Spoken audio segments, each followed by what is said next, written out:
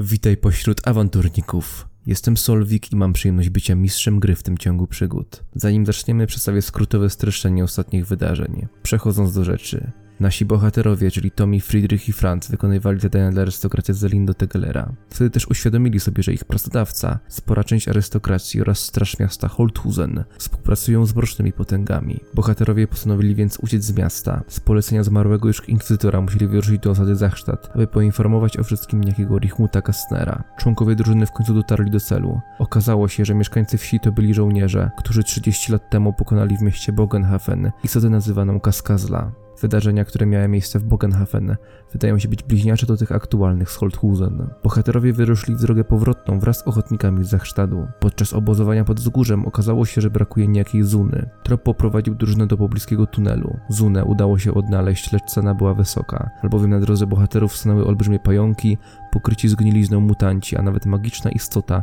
nazywana złudnikiem. W trakcie wędrówek przez mrok do drużyny dołączył krasnolud Hakon, który uratował Friedricha, zaś na mieczu Franza pojawiła się runa Gazula.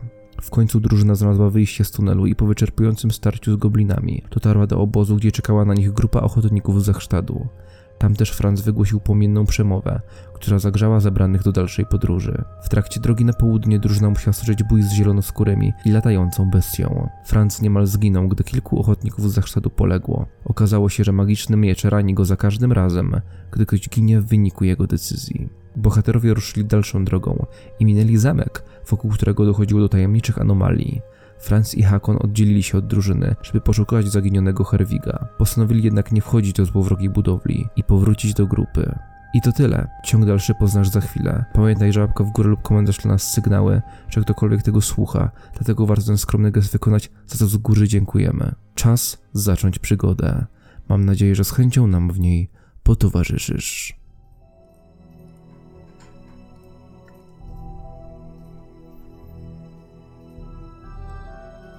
Miasto, którego mieszkańcy ulegli wpływowi księcia rozkoszy. Istota Boga krwi, zrodzona w blasku szkarłatnego księżyca. Pogrożeni w zarazie mutanci, kłębiący się pod ziemią. I zamek, który aż tętni złowieszczą magią. Mroczne potęgi nieustannie spoglądają na naszych bohaterów. Ale to musi się skończyć. Albowiem przed nimi Eilhart, miasto wina i śpiewu. Miasto, na pierwszy rzut oka pozbawione chaosu. Miasto, które udowodni, że to ludzkie zło jest tym najgorszym. Widma Przeszłości, rozdział 32.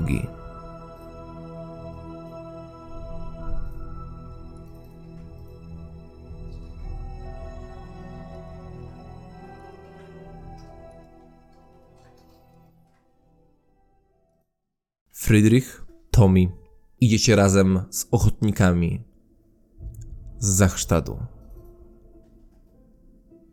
Mija długi czas, godzina, może 2.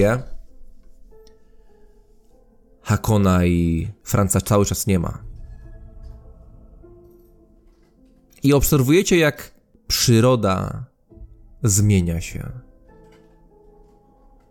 I najmniejsza zmiana, choćby taka naturalna, jest zmianą. A po tym, co widzieliście, sam akt przemiany zaczyna wywoływać grozę. Hartwin, który idzie obok was, raz na jakiś czas powtarza: zobaczcie. Tu były kamienie, teraz są liście, trawy, krzewy. Tam były kamienie. Tutaj jest tego coraz mniej. On jest wszędzie. On patrzy. Mówię wam, wszystko widzące oko patrzy. Czujecie? I tak wyciągnął rękę do przodu i widzicie faktycznie, że jego włosy na nadgarstku stają dęba. Oko patrzy, powtórzył. Zbliżamy się do centrum Imperium i tego się trzymajmy, że dlatego się zmienia otoczenie. Tak, no spokojnie już No już dalej już bliżej niż dalej, no. Bardziej Niby martwi, Eilhart to centrum imperium? No na pewno nie takie zadupie jak Zachnestadt.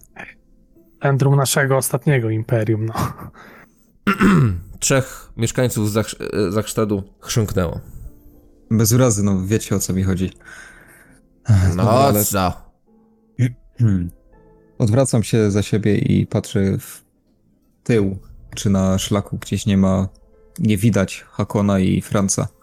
Tam ci Długo nie myśleli, że wracają. spoglądasz na nich, albo szli za wami, no ale gdy widzą, że twoje spojrzenie wędruje nieco wyżej, no to rozstąpili się, widzisz ścieżkę, no i tylko ścieżkę. Może powinniśmy zaczekać, co? Zatrzymać się. Pewnie wielu z nas z chęcią odpocznie. Zbierzmy się do Mieliśmy iść kupy tak w końcu. wolno, aż nas dogonią. Idziemy bardzo wolno. Ale idziemy już tak wolno, 2 godziny? Ileż można?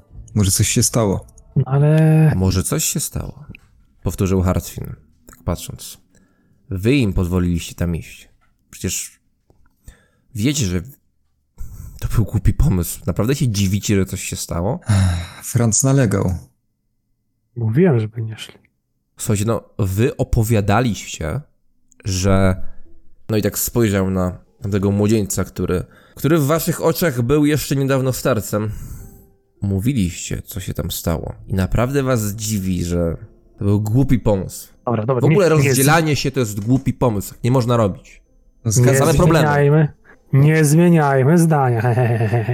Idźmy powoli do przodu. To znaczy, oczywiście, że tak. No tak. No tak. Już nie będziemy się tam wracać. Ale... Dobra, idziemy. Słuchajcie, to może ja wrócę? Mówi Zuna. Nie no, bez jaj. Będziemy tak po jednym wysyłać w tył. No To właśnie, zanim ona będzie- nie ma jaj. To ją wyślijmy. Odezwał się ktoś.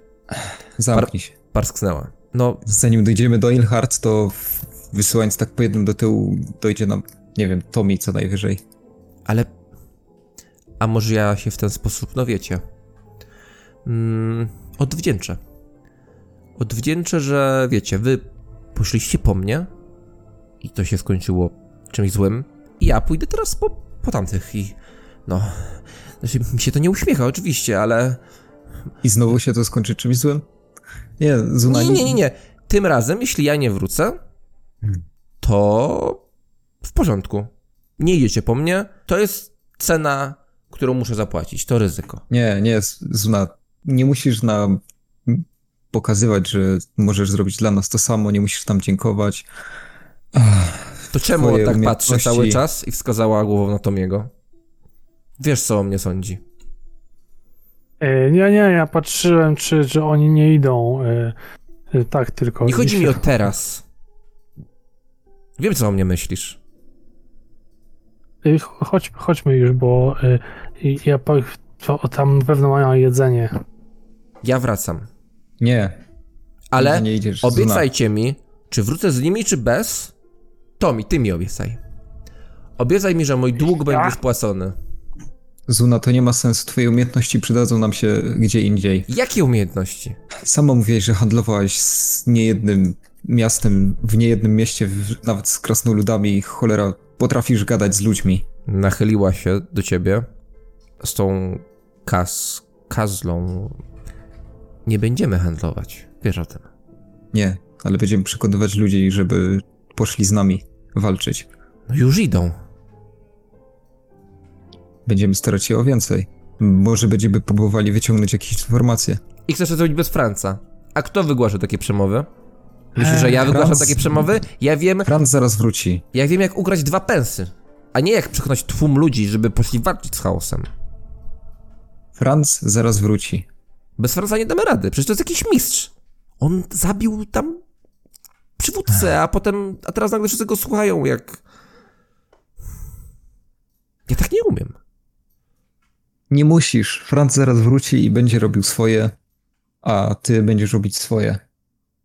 Właśnie na tym to polega. Każdy ma jakieś zadanie i robi to najlepiej jak potrafi. Więc... Jesteś bardzo spokojny, że on wróci. A co mam myśleć? Cholera, taką mam nadzieję. Czyli nie mam tam iść. Nie, przydasz nam się gdzie indziej. Mhm.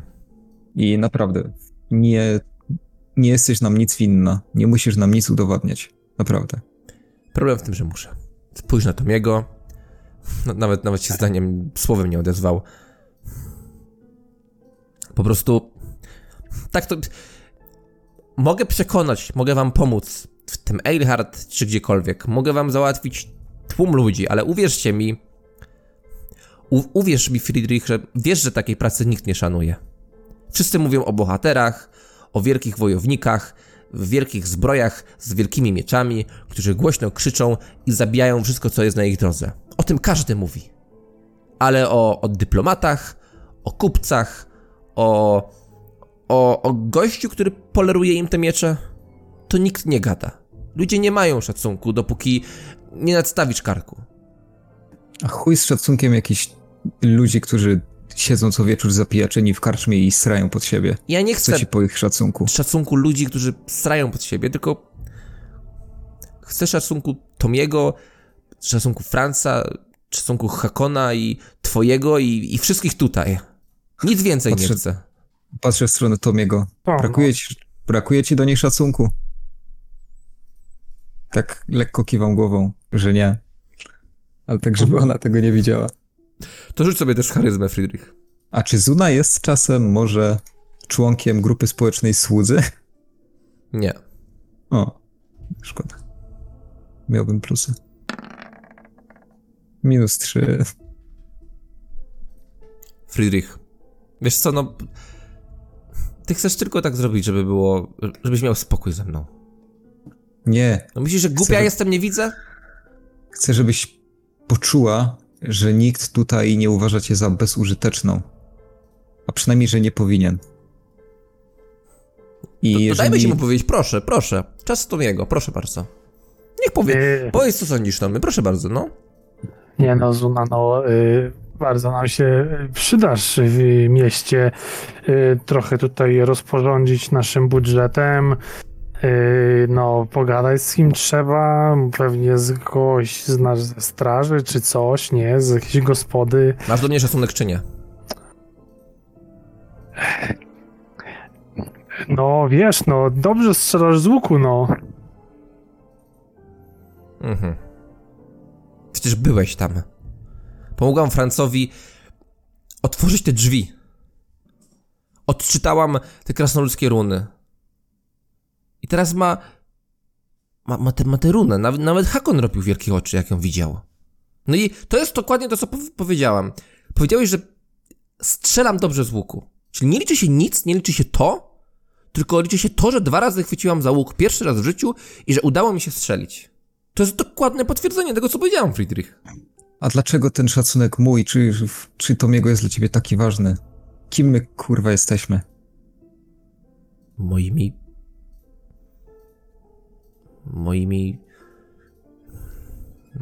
kolegami. No i jakby co? Cholera, Zuna, musisz nauczyć się, żeby nie patrzeć na to, co myślą o tobie inni, tylko robić to, w czym czujesz się dobra. Ostatni raz, jak tak robiłam, to wszystkich wpieprzyłam w bagno, no. Wtedy właśnie nie myślałam o innych. Nie wpieprzaj teraz większe i po prostu maszeruj dalej, no. Nieważne. Po prostu idźmy. Przyjdźmy do Eilhart, najedzmy się i myślmy, jak walczyć i robić wielkie rzeczy. I pewnie nie myślmy o Zunie i jej durnych potrzebach. Zaczęła iść do przodu. No ja od tego momentu ją w miarę obserwuję, to znaczy nie jakoś tak bardzo uporczywie, ale obserwuję, żeby gdzieś nam ta nie zniknęła za, nie wiem, za jakimś drzewem czy coś takiego, bo może już po głowie jej chodzi, żeby po kryjomu wrócić i zrobić bohaterski czyn, wracając z Francem i Hakonem. A ja tam zerkam tak daleko tam w tył tej drogi. Czy przypadkiem kogoś nie widać? Gdy Zuna odchodzi, Zuna czuje ból. Ból psychiczny. A ból fizyczny, dużo bardziej wyrazisty, dużo bardziej dotkliwy, czuje ktoś inny. Hakon, Franz Nie ma burzy, nie ma deszczu, wokół zielono, idziecie żwawym tempem. Dziabnięcie. Po twoich plecach, Franz, czujesz wyraźnie, jakby ktoś przyłożył zimne ostrze do pleców. Przejechał po nich i chwilę później czujesz ciepło. Czujesz bardzo wyraźny kontrast. Najpierw zimne ostrze, a potem ciepło. I to ciepło to twoja krew, która wypływa z rany i spływa w dół pleców. Tracisz 1 punkt żywotności. Jak na to reagujesz? No, Hakon idzie ze mną, ja się łapię za plecy w tym miejscu, gdzie czułem ten zimny na początku dotyk, a teraz czuję, że mi tam coś ścieka. Oczywiście jęknięcie z mojej strony i wyciągam w stronę Hakona po prostu rękę. Czy widzę na tej ręce krew? Jeśli złapałeś się tą samą ręką za plecy i tak dalej, za ranę, to tak. Pokazuję, Hakon, stój, zobacz. Co jest? Krew? Ten chłopak, którego szukaliśmy, on już chyba nie żyje. Właśnie przed chwilą znowu to się stało, to co mówiłem o moich ranach. Już mam jedną kolejną więcej. Mogę zobaczyć i wskazuję na plecy. No to tam podwijam swoje ubrania, które mam na sobie, czyli tam noszę koszulę, nie mam żadnej zbroi, to chyba nie będzie to żaden problem. Tam mam, jeszcze podnoszę tam trochę opatrunki, te, które wcześniej miałem założone, tak żeby mógł zobaczyć. Widzisz? Świeża rana. Badam jego plecy. No widzisz 6 świeżych ran. Jedna oczywiście najświeższa, krew ścieka. No drugie są trochę zabliźnione, trochę pokryte strupami. Czy ta rana wygląda na tyle głęboką, że trzeba ją tamować, żeby się nie wykrwawił? Nie. Nie jest to groźna rana. Masz wrażenie, że jest wręcz bardziej symboliczna. Czy na wiedzę o krasnoludach może sobie przypominam jakąś legendę, opowieść, przykazanie jakieś coś takiego? Już rozmawialiśmy o tym ostatnio na ostatniej sesji, jakby... racja. Jest to coś nowego dla ciebie. Wiesz o Gazulu, ale to cię dziwi. Wiesz, ta świątynia była zapieczętowana przez zarazę. Jaka tam zaraza? Myśmy tam wpadli, jakżeś dynamitem gdzieś tam działał, był wybuch, polecieliśmy gdzieś na dół, wpadliśmy przez, nie wiem, toczyliśmy się, czy ślizgaliśmy się po jakiejś powierzchni, wpadliśmy do środka i po prostu był jakiś pomnik na środku. Wiem, byłem tam. Jednak komnata była zapieczętowana. Dlaczego się do mnie przewaliła, a nie do ciebie? To jest krasnoludzkie bóstwo. Wzruszam ramionami. Widzę coś. Krzyk. Hakon i Franz. Dla was ten krzyk jest bardzo odległy. Dla Friedricha, dla Tomiego jest bardzo wyraźny. Ktoś idący na tyłach waszej grupy krzyknął. To oni! To oni! Odwracam się od razu do tyłu. A, mówiłem. Tak. Powtórzyła Zuna. Przechodząc obok ciebie, widzisz, że Zuna Tomi wyprzedziła cię. Grupa się trochę zatrzymała, a Zuna po prostu idzie do przodu, zobojętniona. Stać! Poczekamy na nich tutaj. No, wszyscy się zatrzymują w nierównym tempie, wszyscy oprócz Zuny. Patrzę tam w tył, czy to faktycznie są oni, bo z takiej odległości to nie wiem, Franz czy jesteśmy w stanie i Hakon widzicie z takiej lekkiej mgły, no widzicie coraz wyraźniej na szlaku, pośród tej budzącej się tutaj zieleni i tak dalej, widzicie grupę ochotników Zachsztadu waszych towarzyszy. Jeszcze zanim dojdziemy do grupy, módl się, Franz, do swoich bogów, żeby tamci bracia przeżyli. Żeby każdy z tych ludzi przeżył. Kilka ptaszków zaśpiewało. Ptaki osiadły na obalonym pniu. Jakoś tak, gdy zbieracie się tutaj w tych okolicznościach, między tymi trawiastymi wzgórzami, ten zamek wydaje się czymś nierealnym. Wydaje się, jakby to się wszystko nie wydarzyło. Pamiętacie jeszcze przed chwilą te bijące pioruny. Hakon, pamiętasz ten symbol księżyca, gdy stałeś w bramie. Tutaj pośród waszych towarzyszy, którzy czują ulgę na wasz widok, uśmiechają się, to się wydaje nierealne. I może właśnie dlatego chaos tak często wygrywa. Ludzie skupieni na swoich życiach, za murami miast, w gospodach, tak łatwo zapominają o mroku. Tak bardzo chcą zapomnieć o mroku. Co robicie? O czym mówicie? Co myślicie? Ja idę powoli do tych ludzi. Tam gdzieś bardziej naprzód. Pytam się pierwszych lepszych, czy wrócili już bracia, bo cały czas odnoszę wrażenie, że minęło ładnych kilka godzin, odkąd nas nie było. Pytam się, czy ci bracia wrócili już. Nie tylko Pierwszą lepszą osobę, nie wiem, którą będę miał. Bracia wrócili? Szwimpfy? Nie wrócili. Ale oni tak, jak czasem znikną w tych lasach, to słuch ginie. A wy? Macie Niestety. tego, po którego poszliście? Niestety, ale prawdopodobnie chłopak już przepadł. Znaleźliście go? Kręcę głową, że nie. Może jeszcze wróci. Tak patrzę na niego znacząco i tak, żeby ludzie nie założyli tak lekko, tylko kręcę głową, że nie.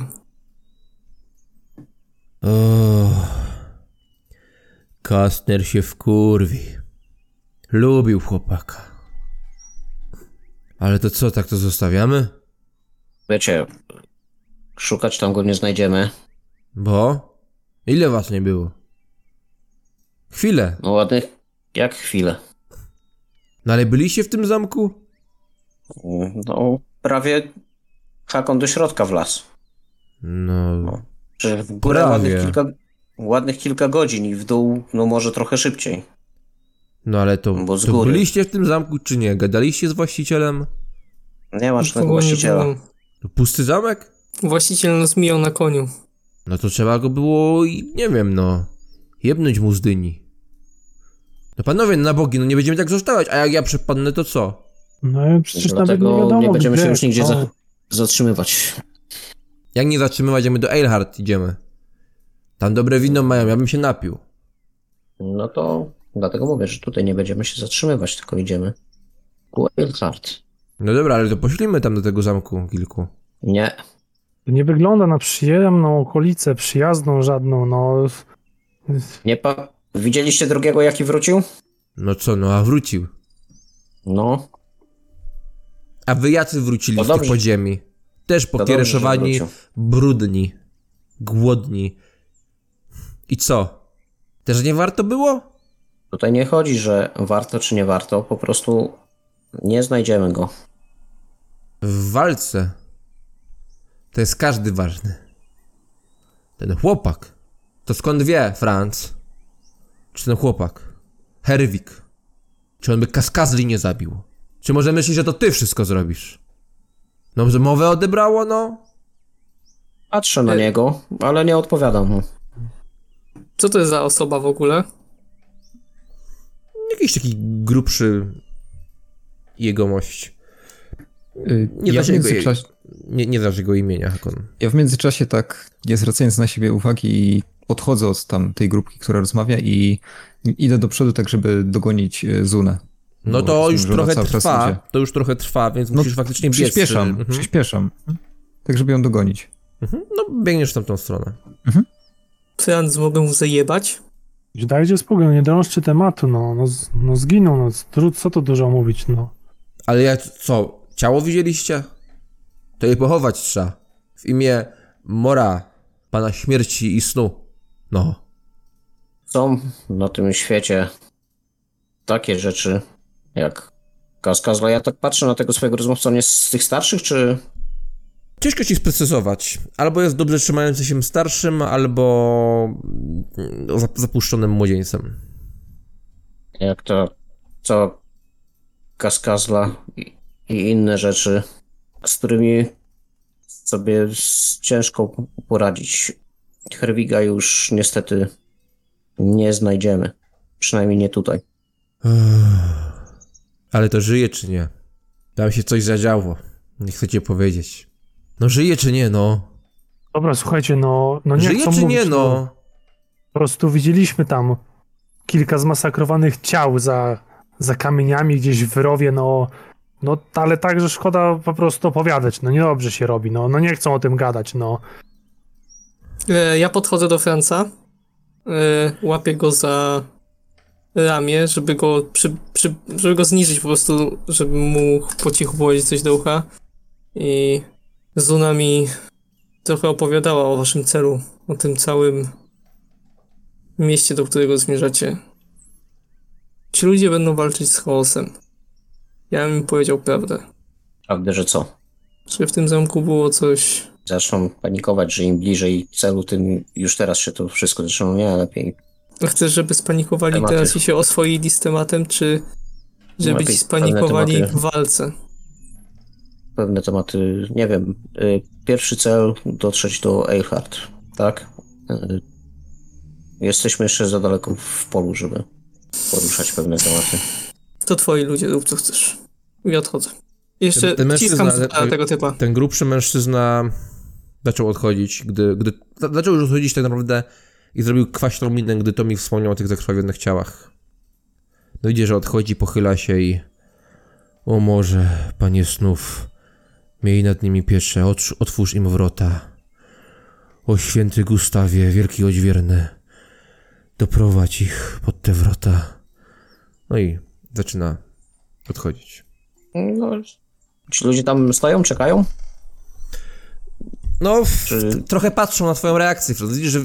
Widzisz niestety, i to cię trochę przeraża. To znaczy czujesz w środku, że masz ewidentnie moment słabości. Jesteś ranny, pełen wątpliwości. Nagle życie każdego z nich jest twoim życiem.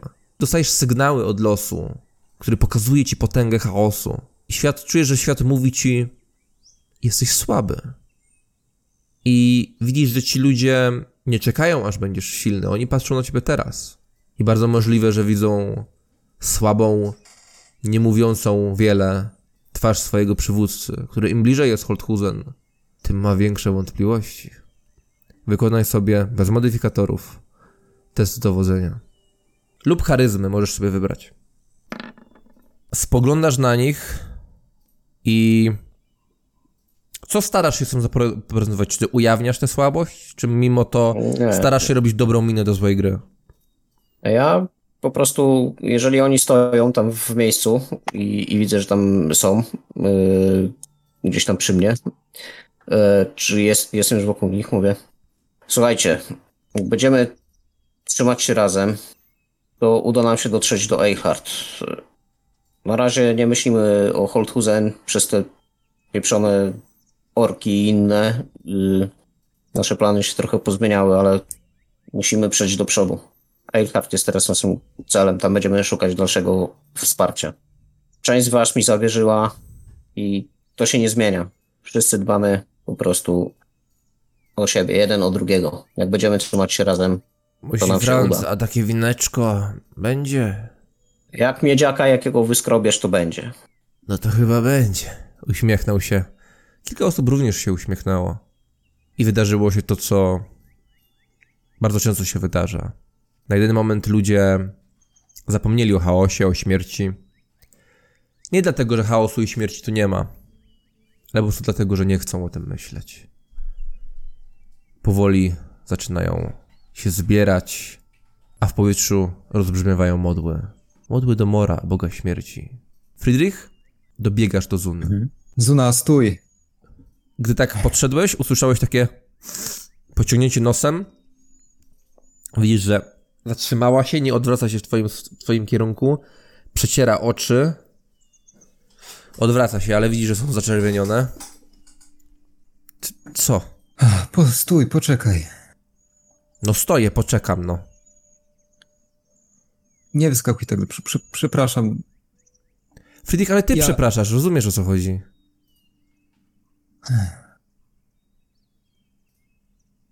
Posłuchaj mnie.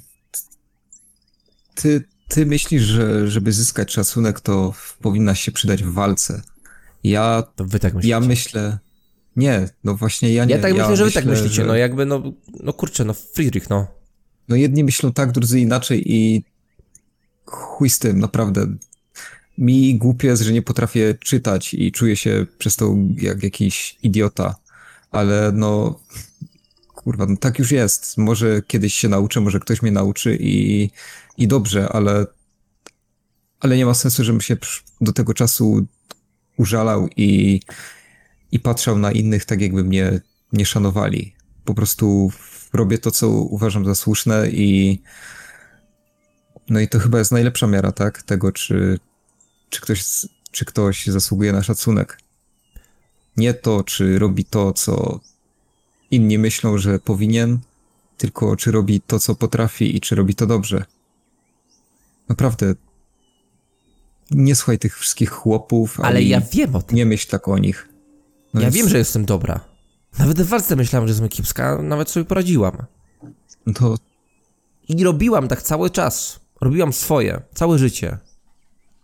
I ten jeden raz za dużo, wiesz? Bo zeszłam do tych podziemi, mając wszystkich gdzieś, naprawdę. Zobaczyłam coś, co pomyślałam, hej, mogę zarobić. Jestem ciekawa, co tam jest. No i weszłam w ciemność, no. I co? Wszystko zrobiłem tak, jak mówisz. Pomyśl o Francu, on też poszedł o krok za daleko, chciał zrobić to, w czym czuł się dobrze, chciał wyciągnąć informacje z wójta i sama dobrze wiesz, jak się to skończyło. Zwróciłaś na to uwagę. I wiesz, teraz, kiedy ludzie mu zaufali? ludzie go Wiesz, słuchają. kiedy mu ludzie zaufali? Kiedy zabił ludzi na środku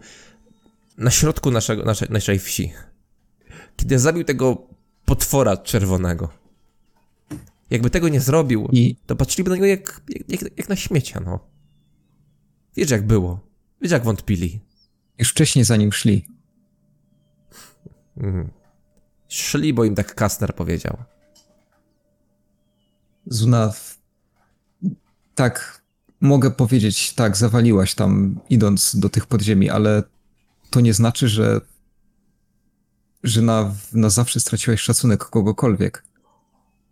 Kto wie, czy, nie wiem, dojdziemy też za niedługo do Eilhart i kto wie, czy, nie wiem, nie uda ci się załatwić jakiejś ważnej sprawy, która pozwoli nam. Ale ja ją chciałam załatwić pokonać. przed chwilą. Czyli co, jednak mówi, że mam mieć wszystko gdzieś, a teraz nagle mówisz mi, że muszę coś zrobić, żeby odkupić. To się zastanów, no. No nie rozumiesz mnie, cholera. Nie rozumiem nie rób tego na siłę. Jestem. Nie staraj się robić po prostu na siłę czegoś, co da ci szacunek innych. Po prostu rób swoje i na pewno zostanie to zauważone. Ale nie rób tego na siłę, nie szukaj na siłę tego momentu, że teraz zrobię to i będą mnie szanować. Bo wtedy ci to nie wyjdzie, bo za bardzo będziesz o tym myślała. A kiedy przyjdzie ci to naturalnie i po prostu coś zrobisz, bo tak, to dopiero wtedy ci to wyjdzie dobrze. Wykonaj test charyzmy z plus 20. To jest plus 40.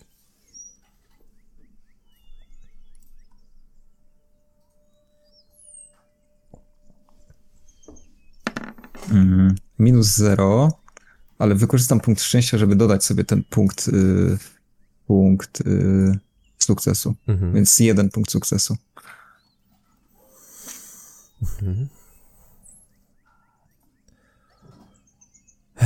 No nie wiem, co ci mam powiedzieć, naprawdę.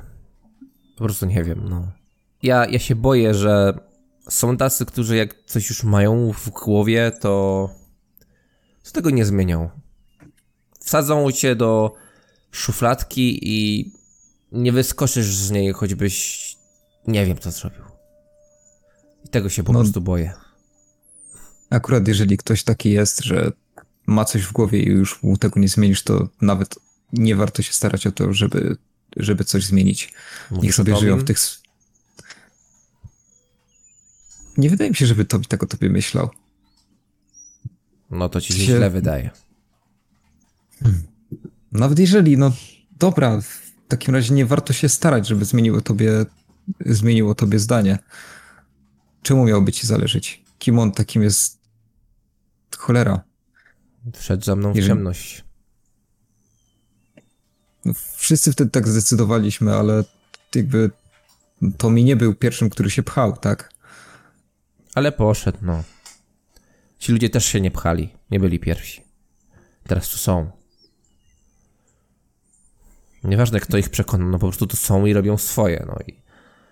Aj, dobra, no niby masz rację, niby masz rację, Friedrich, niby ma to sens, ale co innego jest wiedzieć, co innego jest rozumieć, a co innego czuć. I ja po prostu czuję się bardzo źle i wiem, że ja tak sobie po prostu myślę z ulgą o tym, że poszłabym tam po tego po Franca, po Hakona, albo wtedy jak chciałem Tomiego uratować, to przy karczmie, to ja tak nawet myślałam, że ten wilk tak po prostu wskoczy na mnie i będzie koniec i no będzie smutno, będzie źle, ale ci wszyscy bohaterowie, o których każdy mówi, to oni wszyscy już nie żyją po prostu i ja mam wrażenie, że dopiero wtedy tak ludzie mówią dobrze. A że jak żyjesz, to tak cię traktują jak zagrożenie. Nie wiem, no może gadam głupoty, ale... No. Tak właśnie myślę. Wybacz, ale no kurde, no nie możesz tak do tego podchodzić. Ja też nie czuję się jakiś specjalny w tym całym gronie. Jakby to, co o mnie myślą, to tam ich sprawa i ja po prostu staram się to robić to, co gdzieś tam wydaje mi się, że wychodzi i tyle. I staram się po prostu robić tak najlepiej. Ale... A chciałbyś być specjalny? Specjalny, no. Nie wiem, chciałbym... Kurde. No, chciałbym mieć jakieś znaczenie w tym wszystkim. Nie powiem, że nie. No, chyba wszyscy to, co robimy. No, ale niekoniecznie oni wszyscy muszą tak o mnie myśleć, tak? Jakby to, że ja sam to zauważę, będzie wystarczające. To, czy jakiś ochlaptu z karczmy będzie tak o mnie mówił, to szczerze mam to w dupie. No i chyba znalazłeś problem. Że tu nie chodzi o Tomiego. Nie kogokolwiek innego i nawet gdyby Tomich mi powiedział, że nie ma problemu, to może dalej miałbym problem, bo może tu chodzi o to, co ja myślę o sobie. A nie myślę o sobie dobrze ostatnio. Szczerze, naprawdę nie masz powodu, żeby o sobie źle myśleć. Gdyby nie ty, Franz nie otworzyłby tam tych drzwi, tak? I nawet jeżeli dla tych starych chłopów to nie jest istotne, dla ciebie jest. Było to jakieś osiągnięcie. I co więcej chcieć? Dobra, chodź, wracajmy. Już w sumie zaraz oni nas dogonią. Może faktycznie świat nie chce, żebym walczyła. Nie każdy musi. Może to ja tego chcę. Widzisz, że w jej oczach nie ma śladu łez. Spojrzała tam za ciebie, w stronę zbliżającej się grupy i zaczęła iść dalej. Pierwsza. Nie zważając na ciebie. Ale w jej oczach zauważyłeś jakiś ślad wdzięczności. No, staję w miejscu i czekam, aż do mnie dołączy reszta. Nie chcę jej męczyć i się jakoś narzucać. Po prostu teraz jestem spokojny o to, że gdzieś coś jakoś udało mi się jej przemówić i mam nadzieję, że gdzieś ta myśl będzie jej kiełkować. Po prostu czekam. Grupa zbliża się. Co mówi reszta? To wyciągajmy nogi, im szybciej, tym szybciej prześpimy się pod jakimś dachem. Coś ciepłego zjemy. A w ogóle to Franz, Friedrich, no nie wiem, Hakon w sumie coś tutaj może pogadajmy przed wejściem do miasta. Niby jeszcze trochę jest czasu, ale wiecie. No, mam nadzieję, że mniej niż dłużej. No tak, ale wiecie, no tak nie wiem. Coś tam się, nie wiem, będziemy dzielić w tym mieście, żeby nie rzucać się w oczy całą bandą, czy co? Kogoś tam szukamy, czy co? No tobie chyba zależy, żeby znaleźć. Tobie chyba to mi zależy, żeby znaleźć jakiś stróżów prawa. Mi? Stróżów prawa? O czym gadacie? O niczym. O mieście. A co, zbliżamy się już? Tak oglądam mam się nadzieję. do przodu. No, wzgórza i zielono. Nie no, ale wiecie, to tak, żebyśmy znowu nie zapomnieli tam.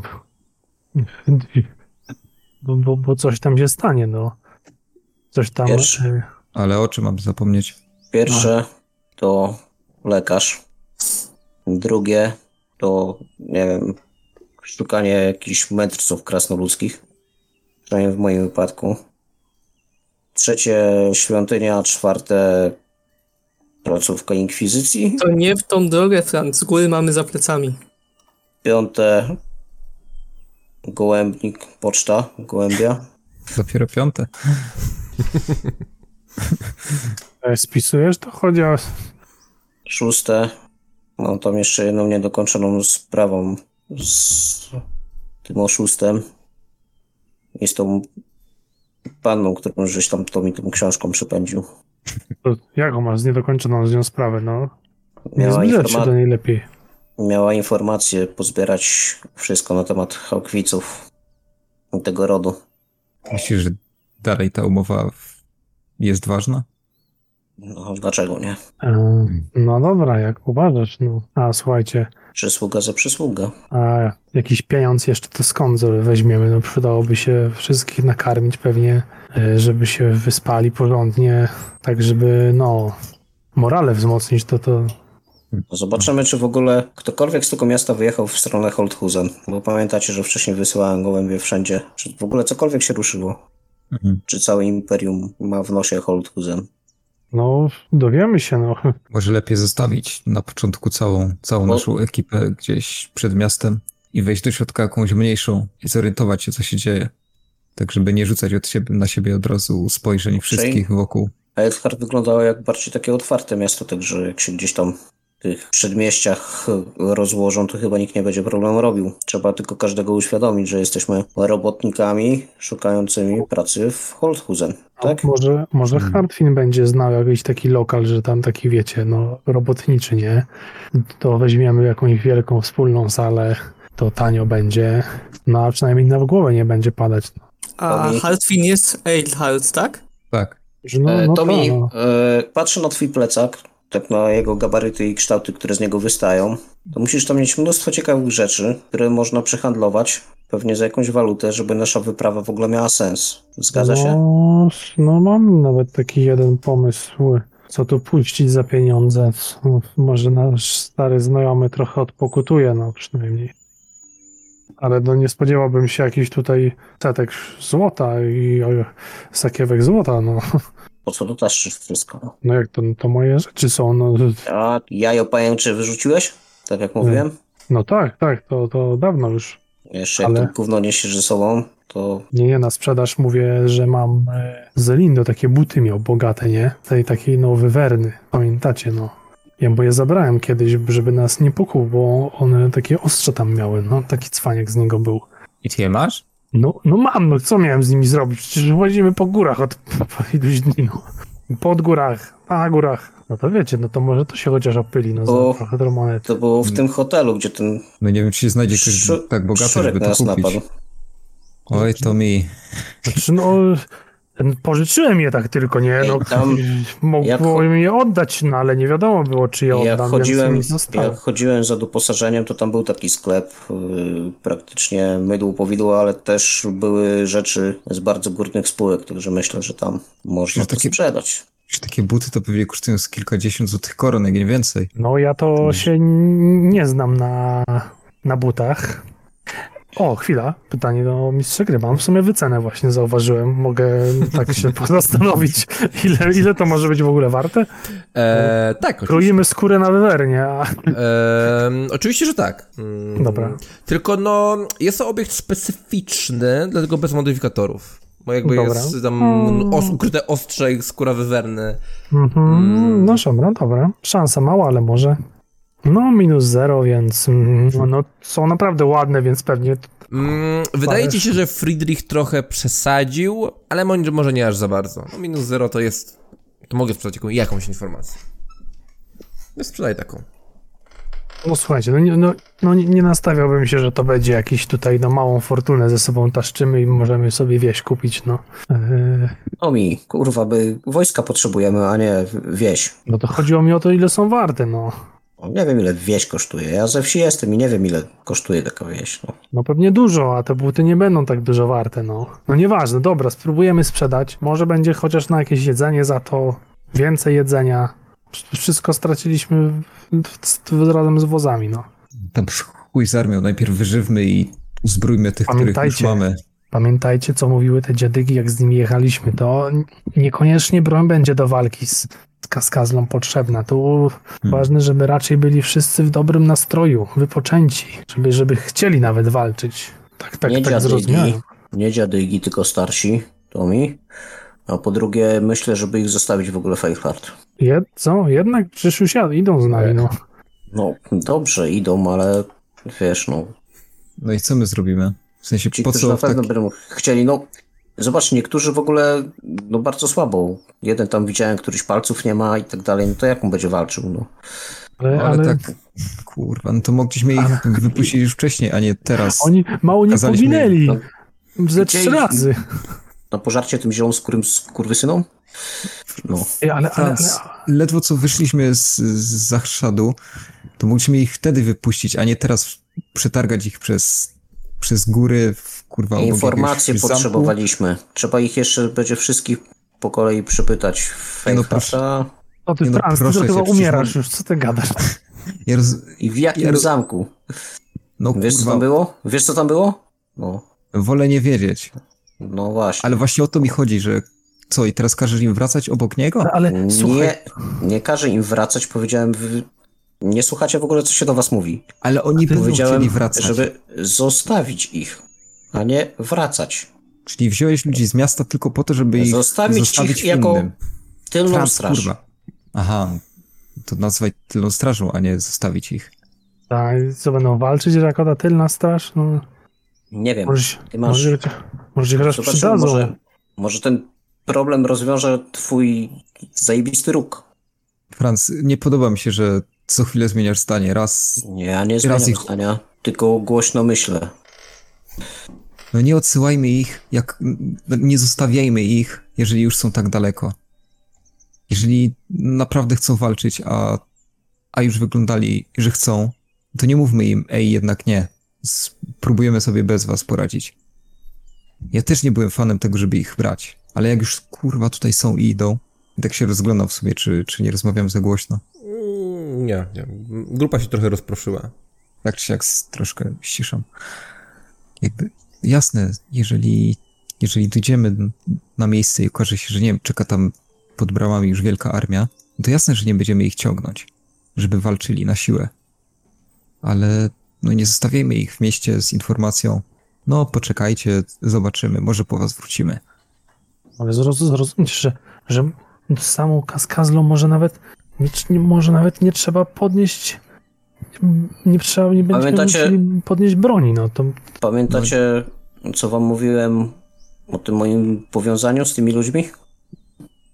Tak, i jeżeli to prawda, to rozumiem, że cię to martwi. To teraz patrz, i tak lekko podchylam tam tą koszulinę, którą noszę. Widzisz? Widzisz, Friedrich? Czekaj, to ja teraz rozumiem, czyli... Aha. Także wiem, że któryś z 4, która nie wróciła, już do nas nie wróci. Stawiam na młodego Herwiga. Na co ja się kurwa zgodziłem? Co mi zostało darowane? Nie, zginiemy, kurwa, chociaż się najedzmy przed śmiercią. Idę w pizdu drogą dalej.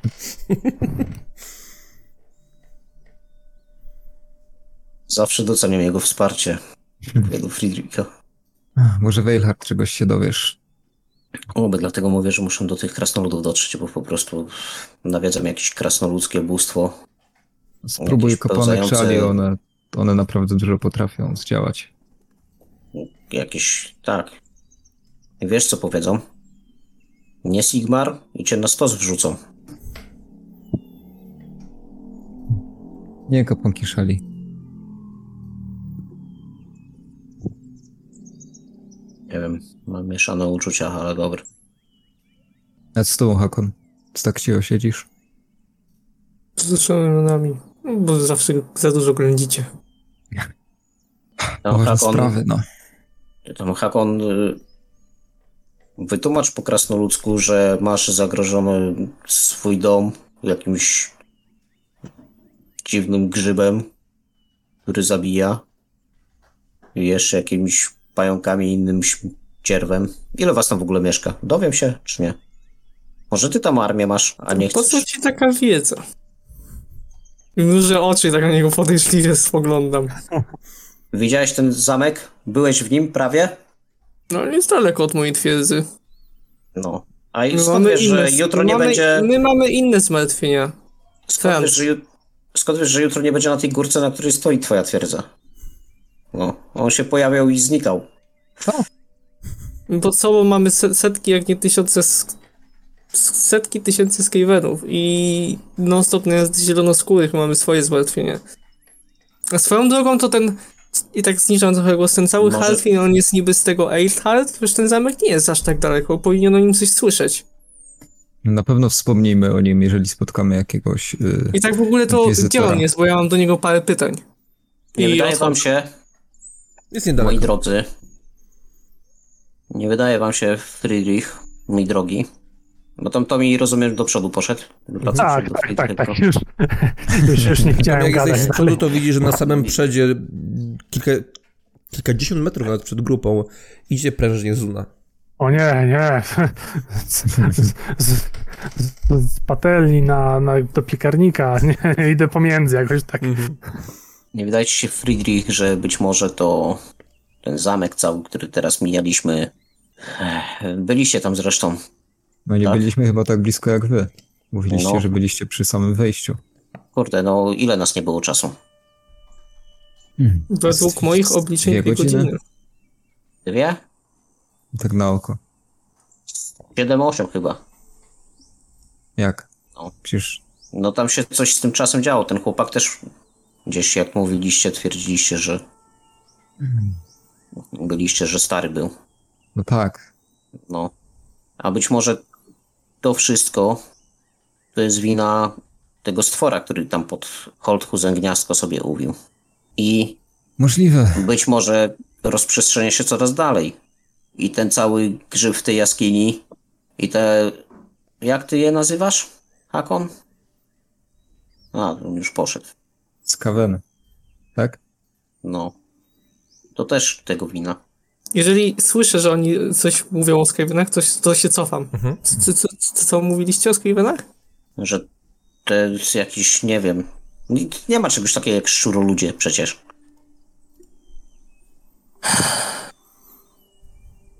Może to jest wina...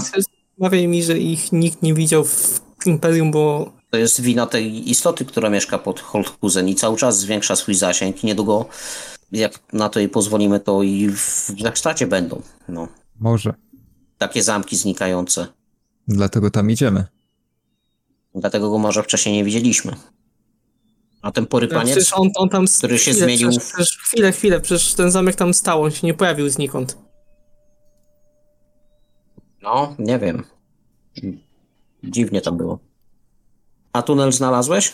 Którego szukałeś tyle? Nie wierzę w to, że krasnolud, który każdy kamyk rozpoznaje, nie wiem, potrafi ziarka piasku na pustyni policzyć, albo jakiś, nie wiem, na brzegu rzeki, tak? To tutaj się myli i tunelu nie może znaleźć. To akurat jest... jak to po waszemu powiedzieć? Nieważne. To może być ten cały, tak ściszam głos, złudnik. Pomyślcie o tym. Jest przejście, nie ma przejścia. Złudnik plus dynamit, jest złudnik, nie ma złudnika. Ja nie widziałem, żeby on wybuchał. Jego ścierwo nie nie znalazłeś... leżało. Bo nie... Ja nie widziałem tego dużego pająka, tylko jego kawałek, który Ralph miał. Znaczy pająka widziałem, no. A ja widziałem, jak go rozzywało na strzępy akurat. Dobra, szczerze, nie ma co o tym dyskutować teraz. Załatwiamy te problemy po kolei. Załatwmy tą całą kaskazlę. Jeżeli zniknie zamek, to będziemy wiedzieli, że to o to chodziło. Jeżeli nie, to poinformujemy inkwizycję i nie wiem, możemy się wtedy tym zająć, jeżeli już będziemy tacy zahartowani i chętni. Ale nie myślmy teraz o 10 rzeczach naraz, bo tylko nas pojebie.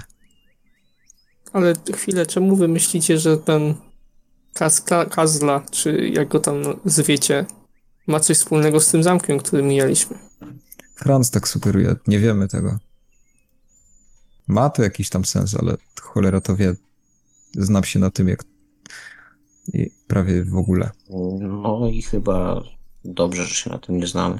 Zawsze mówiłem, że całe to wszystkie magiczki, magia, wszystko to jest popaprane. Ale dobrze jest znać swojego wroga. Nie wiem. Ten rycerz przejeżdżał koło nas. Z mieczem się na nas nie rzucił. Cholera wie jak to był. No nie uwierzę, że w tym mieście, które jest dzień drogi od tego zamku, nic o tym nie słyszeli. Też mnie to zastanawia. Zapadła cisza. Na chwilkę. Dziś cały czas do przodu. Grupa jest bardzo rozproszona. Każda ta grupa, może nawet każda osoba, myśli błądzą w różnych kierunkach. Na przodzie idzie Zuna, pochłonięta własnymi wewnętrznymi problemami. Za nią Tommy, dla którego zapewne jedzenie w Eilhart jest coraz bardziej prawdopodobnym scenariuszem i ślina jest jej w ustach coraz więcej. Część osób lamentuje, opłakuje, wspomina Herwiga. Niektórzy mówią, że nic nie jest pewne. Inni idą w drugą skrajność. Twierdzą, że bracia Szwimp również nie wrócą. Wy myślicie, co dalej. Próbujecie to wszystko jakoś połączyć. Pomysł połączenia tego wydaje się szaleńczy, ale z każdym kolejnym krokiem jakoś wasze myśli schodzą na tę możliwość. Może gdy już raz dotknie się chaosu, może zaczyna się go widzieć więcej. Może to wtedy chaos zaczyna was poszukiwać. Nie ukrywa się. Patrzy na was z dumą i mówi wam: patrzcie na moją potęgę. Naprawdę chcecie się z nią mierzyć? Może wrócicie do swojego zwykłego życia i zapomnicie. A może ulegniecie. Hartwin jest niedaleko. Idzie w milczeniu. Podchodzę do niego. Jak spojrzał na siebie z góry. Ja idę z Hakonem, jeżeli nie ma problemów, jeżeli mnie jakoś nie odgania. Tak. No właśnie nie. Ty jesteś z tego miasta, tak? Do którego idziemy. Eilhart, zgadza się. No i powiedz mi, to jest stąd już jak niedaleko? Obawiam się, że przed zmrokiem nie dotrzemy. O to nie pytam. No niedaleko, no myślę, że dzień drogi, no jakby ja tymi drogami tutaj nie jeżdżę. Jakby ta ścieżyna no nie za bardzo się nadaje, ale no i zresztą strażnicy dróg też się tu pewnie nie zapuszczają. No i nie jest to zbyt bezpieczny szlak. Zresztą widzieliście tamtych. Zamek się tu nie zapuszczają? Przez co? Przez ten zamek? Czemu się tu nie zapuszczają? Nie przez ten zamek. Nic nie wiem o tym zamku. No i właśnie to mnie martwi. No myślicie, że mnie to nie martwi? Ten zamek to jest... Nawet nie chcę o tym mówić. Boję się, że jak mówię o nim, to ono patrzy. Oki. Któryś z tych bogów? Który? Który, no. Już wam mówiłem i już nie będę mówił. W ogóle żałuję, co powiedziałem. A ptu. Ale jak się nazywa? Dobra, nie denerwuj go, bo ja jeszcze potrzebuję z nim porozmawiać. Cicho. No nie denerwuję się po prostu, no. To nie jest normalne rozmawiać na takie tematy. O dzieweczkach byśmy porozmawiali, no. To ja teraz zmienię temat. No, słucham. Czy kto tam u was rządzi w tym mieście? Tam jest jakaś straż miejska, coś takiego? Jakiś komendant? Rządzi, co znaczy? Burmistrz w sensie?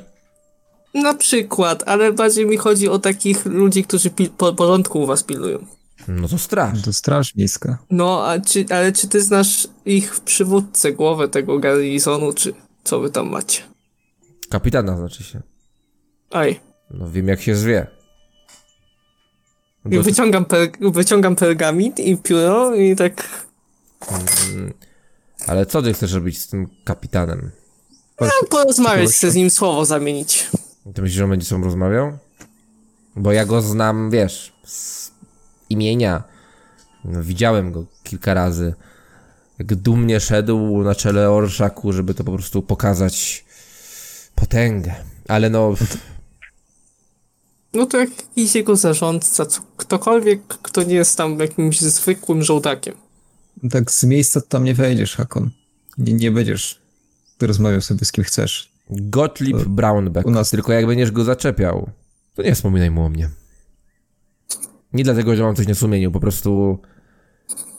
Nie wiem, no Krasnoludzie, no wyszedłeś z jakiejś dziury i myślisz, że teraz wszyscy będą się co kłaniać przed tobą i będziesz rozmawiał z wielkimi Ale ja nie mam o tym. Dobra, nieważne. Nie wiem, o czym nie chcę wiedzieć i proszę mnie w to nie mieszać. To nie będziesz mieszany. Ja też się cieszę, że ty nie chcesz być w to mieszany, bardzo dobrze.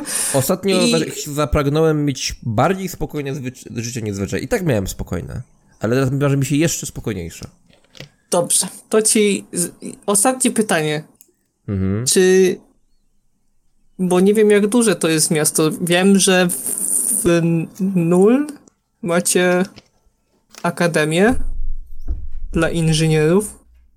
Tam jakaś szkoła jest. W Eilhart? W tym twoim... W świątyni się ludzie uczą. Takie akademie to w większych miastach, tylko u nas. Świątyni... Sigmara? Sigmara. Wereny w kaplicy Szali. Sobie zapisuję świątynię. Bardzo mi pomogłeś, dziękuję. Zamykam, zwijam kamień i odchodzę. Spojrzałem na Friedricha. Słuchaj, to nie jest jakiś plan zniszczenia naszej rasy, co? Bo słuchaj, Hakon, ty musisz coś jeszcze jednego wiedzieć. Bardzo ważnego. Zatrzymuję się i cofam. Wiesz, że będziesz miał, jakby to powiedzieć, przejebane w tym mieście. W sumie racja. Unoszę brew. No i Friedrich ci opowie. W skrócie, znam o wiele mniej szczegółów niż Hartwin, ale Eilhart ma jakąś dziwną przeszłość, gdzie ludzie różnych ras, osobniki różnych ras były tam szykanowane i działy się tam straszne rzeczy. Szykanowane są to teraz. Żyje. Pogrom był. Kupę ich umarło. Tak nazywać. Ale chwilkę, moi drodzy, ale co mnie interesują ludzie o innym kolorze skóry? Ciebie nic. Krasnoludy, elfy. Będą patrzeć na ciebie z góry. No ale o to chodzi. Chwilę, bo wy mówicie o rasach. No. O panowie. Podstawy nauki jakieś. Ale to co? Ja nie jestem innej rasy niż wy. Ja jestem innego gatunku. To jakaś różnica w ogóle? Dość spora. Nie jestem ekspertem w tych sprawach. To ty jesteś jak jakiś zwierzak? No właśnie, o chuj chodzi. Panowie, inna rasa to jest na przykład macie tych, jak oni się nazywają? Tych ludzi z morza, Arabii, tak? No. To jest inna rasa człowieka. A krasnolud elf to jest inny gatunek. Dobra, chcesz mi powiedzieć, że tam, że w Eilhart... Słuchaj, krasnoludzie, sprawa jest prosta. Czy to, co się dzieje w Eilhart, nazwiesz rasizmem, czy gatunkizmem, czy chuizmem, nieważne, więc że masz przejebane. Rozumiesz? Doprecyzowaliśmy sprawę, dziękuję bardzo. No. Odchodzę. No, zrobił wielkie oczy i zacząłeś... Myślałem, że to ja jestem tym mądrym i przemądrzałem. No, myliłem się. A, jeszcze z nim nie rozmawiałeś.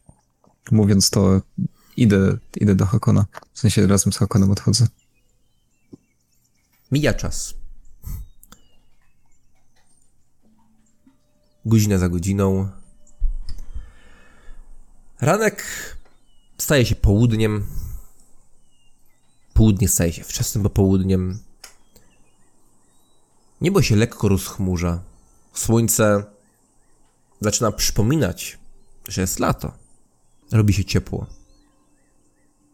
Ale tak przyjemnie ciepło. Wzgórza coraz bardziej opadają. Są coraz bardziej zalesione. Mało powiedziane. Nawet tego nie zauważyliście. Działo się tak płynnie. Ale wy już idziecie lasem. Obrzeżami Reykjaldu.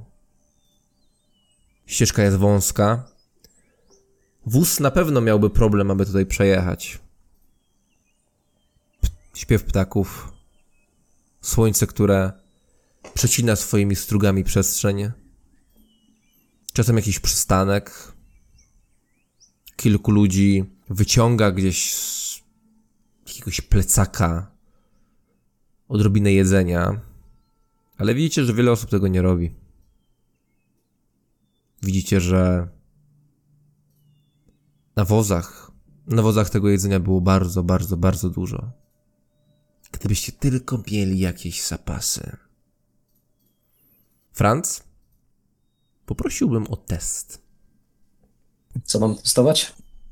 Chciałbym, abyś wykonał test dowodzenia. Jeśli go po prostu zdasz, tylko jeśli go zdasz, to będziemy rzucać procent szans za każdego szwimpfa. I może inaczej. Będziemy rzucać procent szans za każdego szwimpfa i bazowa szansa na przetrwanie każdego z nich to jest 50%. I ten test będziemy robić z modyfikatorem, jaki wyrzucisz. Rzucisz -4, 10% szans na przeżycie każdego z nich. Rzucisz +4, 90% szans na przeżycie każdego z nich. W tym teście będzie liczył się krytyk i za każdy krytyk, ale chodzi mi o krytyk na tej kości K100 procentowej, którą ja będę rzucała. I każdy krytyk na tej kości, przy szwimpfie, jeśli on przeżyje i będzie krytyk, to faktycznie zdobędzie coś bardzo, bardzo, bardzo cennego. A jeśli rzucę po prostu od 1 do 10, to będzie jakieś sensowne osiągnięcie, ale w innym wypadku albo jest to marne osiągnięcie, albo po prostu wiedza odnośnie tego, co tam się dzieje. No jest to przestrzeń wypełniona zielonoskórymi po prostu. Okej. To rozumiem, że rzucam. Mhm. I teraz tak, to, że on nie wróci, to nie znaczy, że on nie żyje. On nie wróci. I to, czy pojawi się rana na twoim ciele teraz, czy jutro, czy za rok, po tym jak będą go torturować w górach i wtedy ujdzie z niego życie, to jest sprawa drugorzędna. Jasne. Rzucam. Mhm, to jest dowodzenia. Przerzucam. Mhm. -1. To byłoby 40% szans. Już chyba. -0, czyli będzie 50% szans. 50%, tak jest. Mhm. Że sobie już zerkam na braci Schimpf. Franz, co tak zbladłeś? Okej, rzucam za Gundberta Schimpfa. 50% szans. Hops. 48, wraca. Rzucam za Helmuta Schimpfa. Nie wraca. Czyli jak na razie statystycznie. Zobaczymy, gdzie nas statystyka teraz zaprowadzi. I rzucam za... Okej, czyli Helmut Schimpf daje na pomarańczowo. Jego los jest nieznany. Przynajmniej na razie. Rzucam za Klibera Schimpfa. 49, czyli się udało. Nie ma ani żadnych krytyków, czyli po prostu powtórzonych cyfr, ani nie ma od 1 do 10, więc nie są to spektakularne osiągnięcia. Idzie ktoś, idzie! Znowu ktoś zawołał. Znowu ta sama osoba, która wtedy zachowała Franca i Hakuna zauważyła. I od razu świst strzały. Strzała mknie przez listowie i uderza, i tak przecina jak najwięcej liści się da. Uderza w coś z łoskotem i bach! Na ziemię spada ptaszysko z wbitą strzałą. Ktoś podchodzi, spogląda na te lotki. Schimpfowie. Schimpfowie, Schimpfowie! Zawołał jeden z oddali. Jedzcie tego ptaka, bo to jedyna strawa jaka będzie. Wszystko przepadło. Wszystko przepadło i Helmut przepadło. Kilka osób spojrzało po sobie. Kilka osób spojrzało po sobie. Stało? Franz, twoje ciało jakby się napięło. Wbrew tobie. Jakbyś już oczekiwał po prostu na uderzenie w plecy. Do którego jednak nie doszło. Ale jak przepadł? No, Schimpfowie idą powoli. Jeden z nich zakłada łuk z powrotem na plecy. Byliśmy tam i... Wszędzie są. Po prostu wszędzie. Czailiśmy się chwilę. Gapiliśmy się na to z zewnątrz. Ja tylu zielonych nie widziałem na oczy nigdy. Jakieś tatuaże, zbroje, choćby ludzkie, dobre zbroje, wiele warte. Tu jakieś wilki, tu no i wilki, no i siedzimy chwilę w krzakach, obserwujemy. Wozy w ogóle rozgrabione. Łby koni nabite na włócznie i włócznie, kurwa, wbite w ziemię. No przejęli to totalnie. Kurwa, mój koń. No i nagle szczekanie, warczenie i spierdalamy. No i spierdalamy. No jak uciekaliśmy, to Helmut wlazł na drzewo. No niby dobre. Niby niedobre, bo może wilk nie wskoczy na to drzewo. Ale inni wskoczą, no i my uciekali w popłochu, no i jak już żeśmy zgubili, no bo ten wilk podbiegł do Helmuta, to żeśmy potem wrócili za jakiś czas. No i tam wtedy już ani wilka nie było, ani Helmuta, a pod drzewem ślady z 10, 11, odpowiedział ten drugi. Niech będzie 11, faktycznie różnica. No i co, no? Musieli go zabrać, albo... Kliber twierdzi, że mógł przyjść na inne drzewo, jakoś zmylić, ale... No szukaliśmy. Szukaliśmy, no i co? I zapieprzaliśmy to potem jak tylko się da, no jakby, no... Obiecaliśmy, że wrócimy, to wrócimy, ale... Franz, to nie był dobry pomysł. Przepraszamy. Nie mamy nic. No nic nie zawiniliście, mieliście po prostu uważać i wrócić. Dobrze, że wasza dwójka wróciła. Słuchajcie, ale... Powiadomimy garnizon, że jest taka orcza banda, może go odbiją. Nie wiem, co mam o tym sądzić. Po prostu nie wiem. A wy? Co u was? W ogóle jak myśmy odchodzili, to wy... No, co z tym zamkiem? Tam byśmy go widzieli. Minęliśmy. A którędy szliście? Trochę pod nim. 2 zwiadowcy posłałem, 1 nie wrócił. No tak spojrzeli po sobie. No mówiłem ci, że wracaliśmy tą samą ścieżką. No jak tą samą, jak go tam nie było? Takich pieprzone wzgórza, no. Takich wąwozów jest, wiesz, wszędzie tu są takie wąwozy. Chłopie, jesteśmy zjadowcami, przypatrywaczami, łowczymi. Umiem odróżnić wąwóz od wąwozu. Nie każdy jest taki sam, wyobraź sobie. Dobra, pierdolisz, to co? Grzybów się nawciągałeś znowu? O, ile bym dał za grzyba. Mamy coś do jedzenia? To co upolowaliście? Tam co po niektórzy jeszcze w plecakach coś niosą, ale to... Na dzisiaj starczy, jutro mam nadzieję najpóźniej będziemy w Eilhart. Możemy coś... Stary, jesteśmy padnięci. To pewien drugi. Oszczędzajcie siły.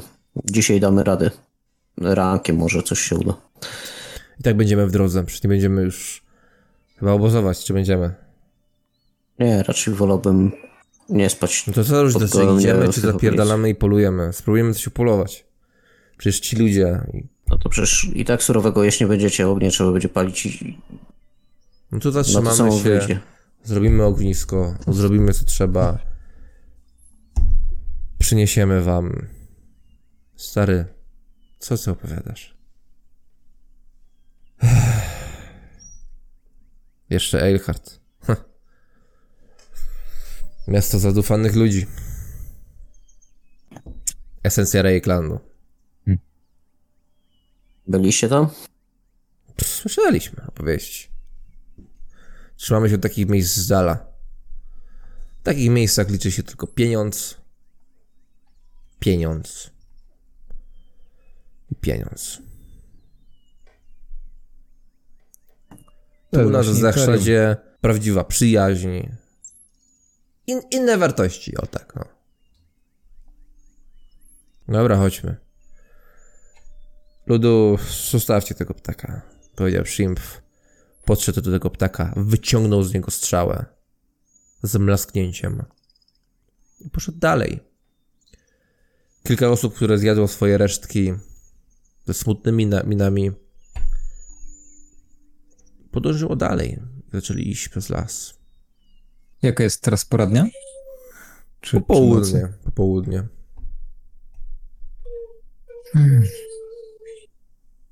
Ja w sumie podchodzę do Hakona, jeżeli gdzieś tam idzie w okolicy.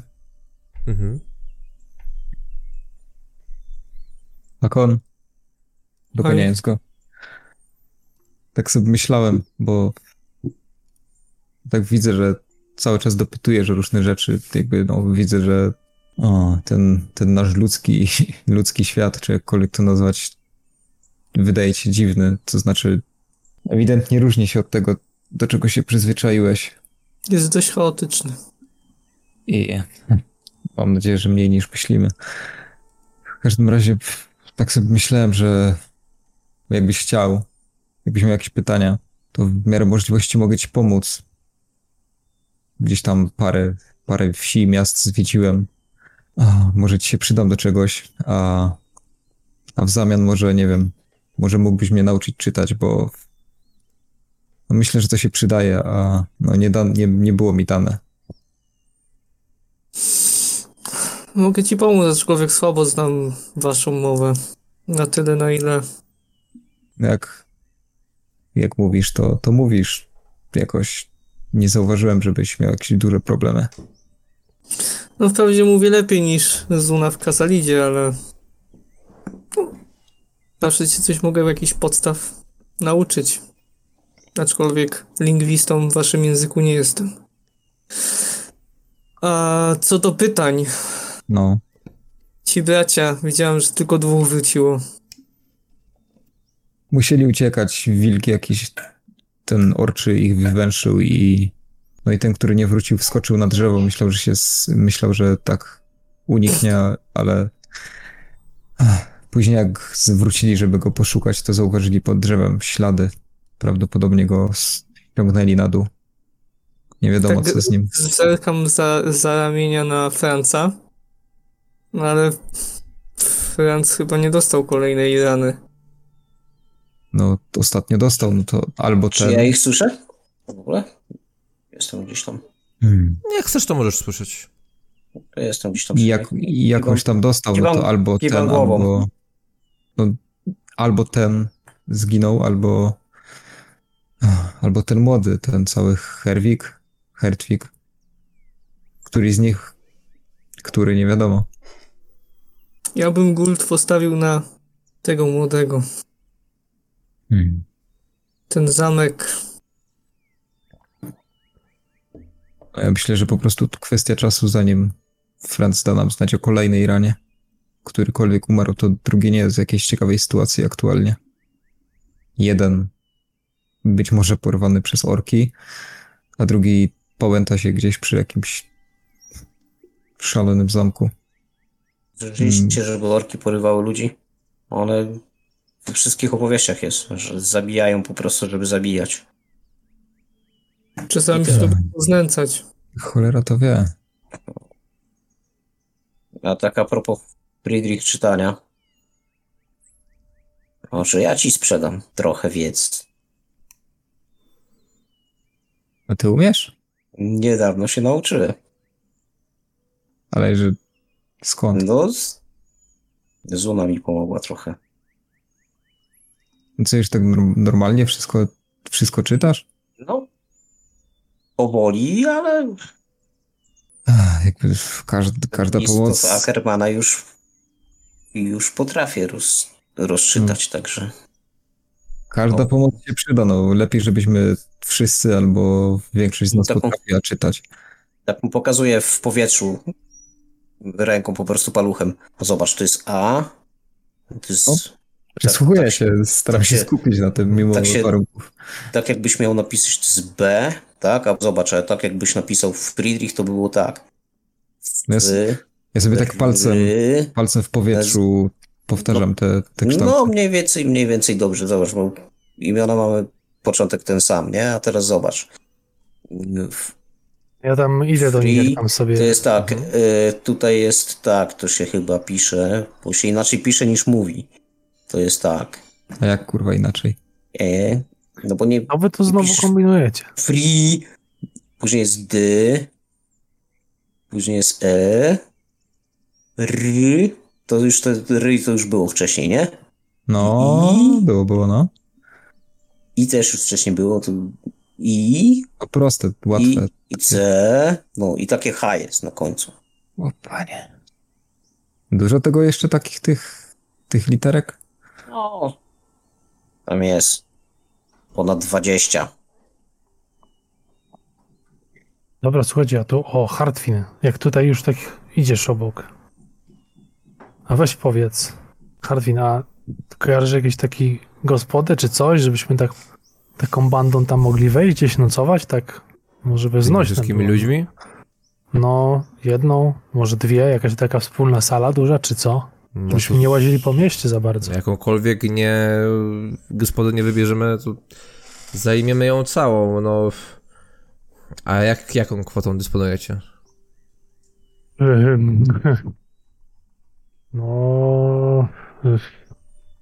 No niedużą, no. Ale utargujemy? Jak całą od razu weźmiemy? No na pewno utargujecie. No tylko pytanie ile? No i pytanie, czy was tam obsłużą w ogóle, bo to zapowiedzieć by się trzeba było z taką bandą, no ale... No dlatego tak pytałem, tylko salę i jakieś, no jedzenie tak normalne, takie gdzieś tam, nic wyszukanego, nie? Dobre karczmy są dwie, takie, że lipy nie będzie. Pod kielichem i kozłem, jak macie trochę złota, no i jest złamane ostrze. Złamane ostrze, spieniony garniec, różni ludzie gadają na tę karczmę. No i to jest taka, powiedzmy, zwykła karczma, ale dziwne historie tam krążą. Mówią, że chodzą tam tacy mężczyźni. No, zresztą, nieważne. No, powinniśmy się trzymać od dziwnych historii na co najmniej włócznie. No, jak widać, znajdują nas same. To nie chodzi o luksus i wygodę. Popatrz na nas wszystkich. Chodzi o to, żeby pomieścić to około 40 osób w środku. No każda karczma tyle podmieści, ale czy więcej? No, nie jestem karczmarzem, tak? Ale jakby mi się nagle rozwaliło 40 ludu, no to wolałbym być poinformowany wcześniej. Nie? No, jako to trzeba obsłużyć. A jak piwa w beczkach albo wina braknie? Beczkach. No to co wtedy? Będziemy szukać. No dobra, no tak pytam, żebyśmy nie plątali się po mieście taką zgrają, no to może ze dwie właśnie gospody, czy co? No jak chcecie taką lipną karczmę, no to nie wiem, no ale no tam to w ryj można dostać. Nie. No tak, bo przyjdzie ktoś i pamiętajcie, że wszyscy jesteśmy teraz w jednej drużynie, także jak ty, Hartwig, miałbyś w ryj dostać, to 30 innych osób dałby po ryju komuś innemu, tak? Koło i Każdy około. mądry. Koło i około. Tak się nazywa ta karczma, no naprawdę, no to jakby piwo to siki, a wino to woda. Jak chcecie. Jak dla mnie, ci ludzie tutaj są za chrztadu. Będą w mieście i to już będzie duże wydarzenie dla nich. Moim zdaniem zasługują na jak najlepszą obsługę i jak najlepsze wygody. No to pod kielichem i kozłem. Tyle, ile poza tym, będziemy mogli im dać, to tyle im załatwimy. Nową beczułkę mają otwierać w Eilhart, bo jeszcze nie ma beczułki. No tak, to jest ta sieć znana Bodbika beczułki. Zresztą w Holthusen jest beczułka uśmiechnięta, w Schilderheim jest beczułka. No ma być i w Eilhart, ale czy to otworzą, czy to nie otworzą? No opowieści są, że mają otworzyć. No nie, te beczki, nie, ja słyszałem, że to jest coraz gorzej, te beczki robią, to ja to bym omijał. W sensie te holthuzeńskie beczki? Tak. Ale tutaj chodzi, to jest tylko nazwa. Ale nie, to tych beczek to w ogóle podobno się psujesz coś szybko, ja tak słyszałem, to... No bo beczułka jest z Altdorfu, jest wielki bogacz, więc... Dobra, no przynajmniej wiadomo jak kombinować. W beczułkach lipy nie ma, jak on to mówi, życie jest proste. Dobra, będziemy się rozglądać, jak już będziemy trochę bliżej. Dobra, chodźmy. No. Ja się boję, że zanim my dojdziemy do tego Eilhart, to coś się wydarzy, że jakby cały los jakby skończ już, przestań krakać. Jak koniec. będę za murami tego miasta, to po prostu będzie najlepszy dzień życia. Będziesz czuł taką ulgę i...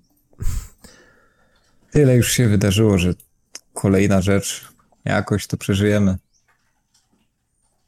Ono patrzy. Powtórzył Jak Hartwig znowu ono. i zaczął iść do przodu. I tak odwrócił się i tak wskazał ci na swoje oko. I potem tak pokiwał, potwierdzając głową z przejęciem. Patrz taki zdziwiony. O, co? Nie wiem, trzeba na 100 się spalić. Ruszacie dalej. On musi odpocząć. No, chodźmy. Ruszacie dalej. Idziecie przez las. I te zielone kolory. Gdy jechaliście w stronę gór, ta zieleń wydawała wam się taka nasycona, piękna. Kojarzyła się z przyrodą. Z efektem działań tala i ryi. Gdy idziecie tutaj teraz, w tej zieleni widzicie zarazę. W nieboskłonie nad tą zielenią widzicie ten symbol księżyca. W czerwieni zachodzącego słońca widzicie krew. Palić pochodnie! A w waszych sercach widzicie fiolet. Wszędzie jest ciemno i tuż za nim stało się tak bardzo ciemno, gdy już zaczęły pierwsze pochodnie się pojawiać na polecenie Franca. Nagle ta ścieżyna w tym lesie, nie gęstym, rozrzedzonym lesie, nagle ta ścieżyna wyszła na szlak. Na szlak, który w porównaniu z tą ścieżyną to Szlak wydaje się absolutnie szeroki, utwardzony, wyżłobiony powozowymi kołami. Wchodzicie na ten szlak i już tutaj macie wrażenie, że widzicie jakąś łunę na nieboskłonie od strony północnej. Przeszło wam przez myśl przez chwilę, że to łuna płonącego miasta. Bo dlaczego by to było nieprawdopodobne? Skoro w Holthusen jest tyle zła, może i w Eilhart jest. Może to zło dotarło, może przybyła inkwizycja. I zajęła się tym za was. Eilhart, jak zwykle tętni życiem. No i Hartwin, gdy tak ludzie przystanęli, tak patrząc trochę niepewnie, zaczął iść i wywnioskowaliście, że to jest po prostu łuna, lekka, delikatna łuna, związana po prostu z tym, że to miasto jest w jakiś sposób rozświetlone. W końcu jakieś dobre wieści. O, bliżej niż dalej. Prawda? Bardzo blisko. Jeszcze tylko trochę i będę za murami, zapomnę o tej historii. Pójdę do karczmy, napiję się wina z Eilhart i... Może jakaś dziewka? Może dwie? No to nie ociągajmy się, tylko dojdźmy tam wreszcie. Po prawej i lewej roślinność staje się bardzo regularna. Winnice, regularne połacie roślinności zaczynają rozciągać się po prawej i lewej. Pomiędzy nimi ścieżyny, idealnie równe, wąskie. Eilhart jest już tutaj. Hartwin spogląda na te winnice. Gdzieś tam jakieś pojedyncze domki pośród tych pól. Zaciąga się powietrzem wczesnej nocy. Dom. Wszędzie dobrze, ale w domu najlepiej. Może rzucę to całe powozowanie. Jeżdżenie bez sensu. Spełnianie dziwnych próśb. Myślałem, że ta akcja z handlarzami Mandragorą była największym wydarzeniem w moim życiu. Ale to tutaj... Wow. Myślałem, że to z księgą. Spojrzał na Tomiego. To było...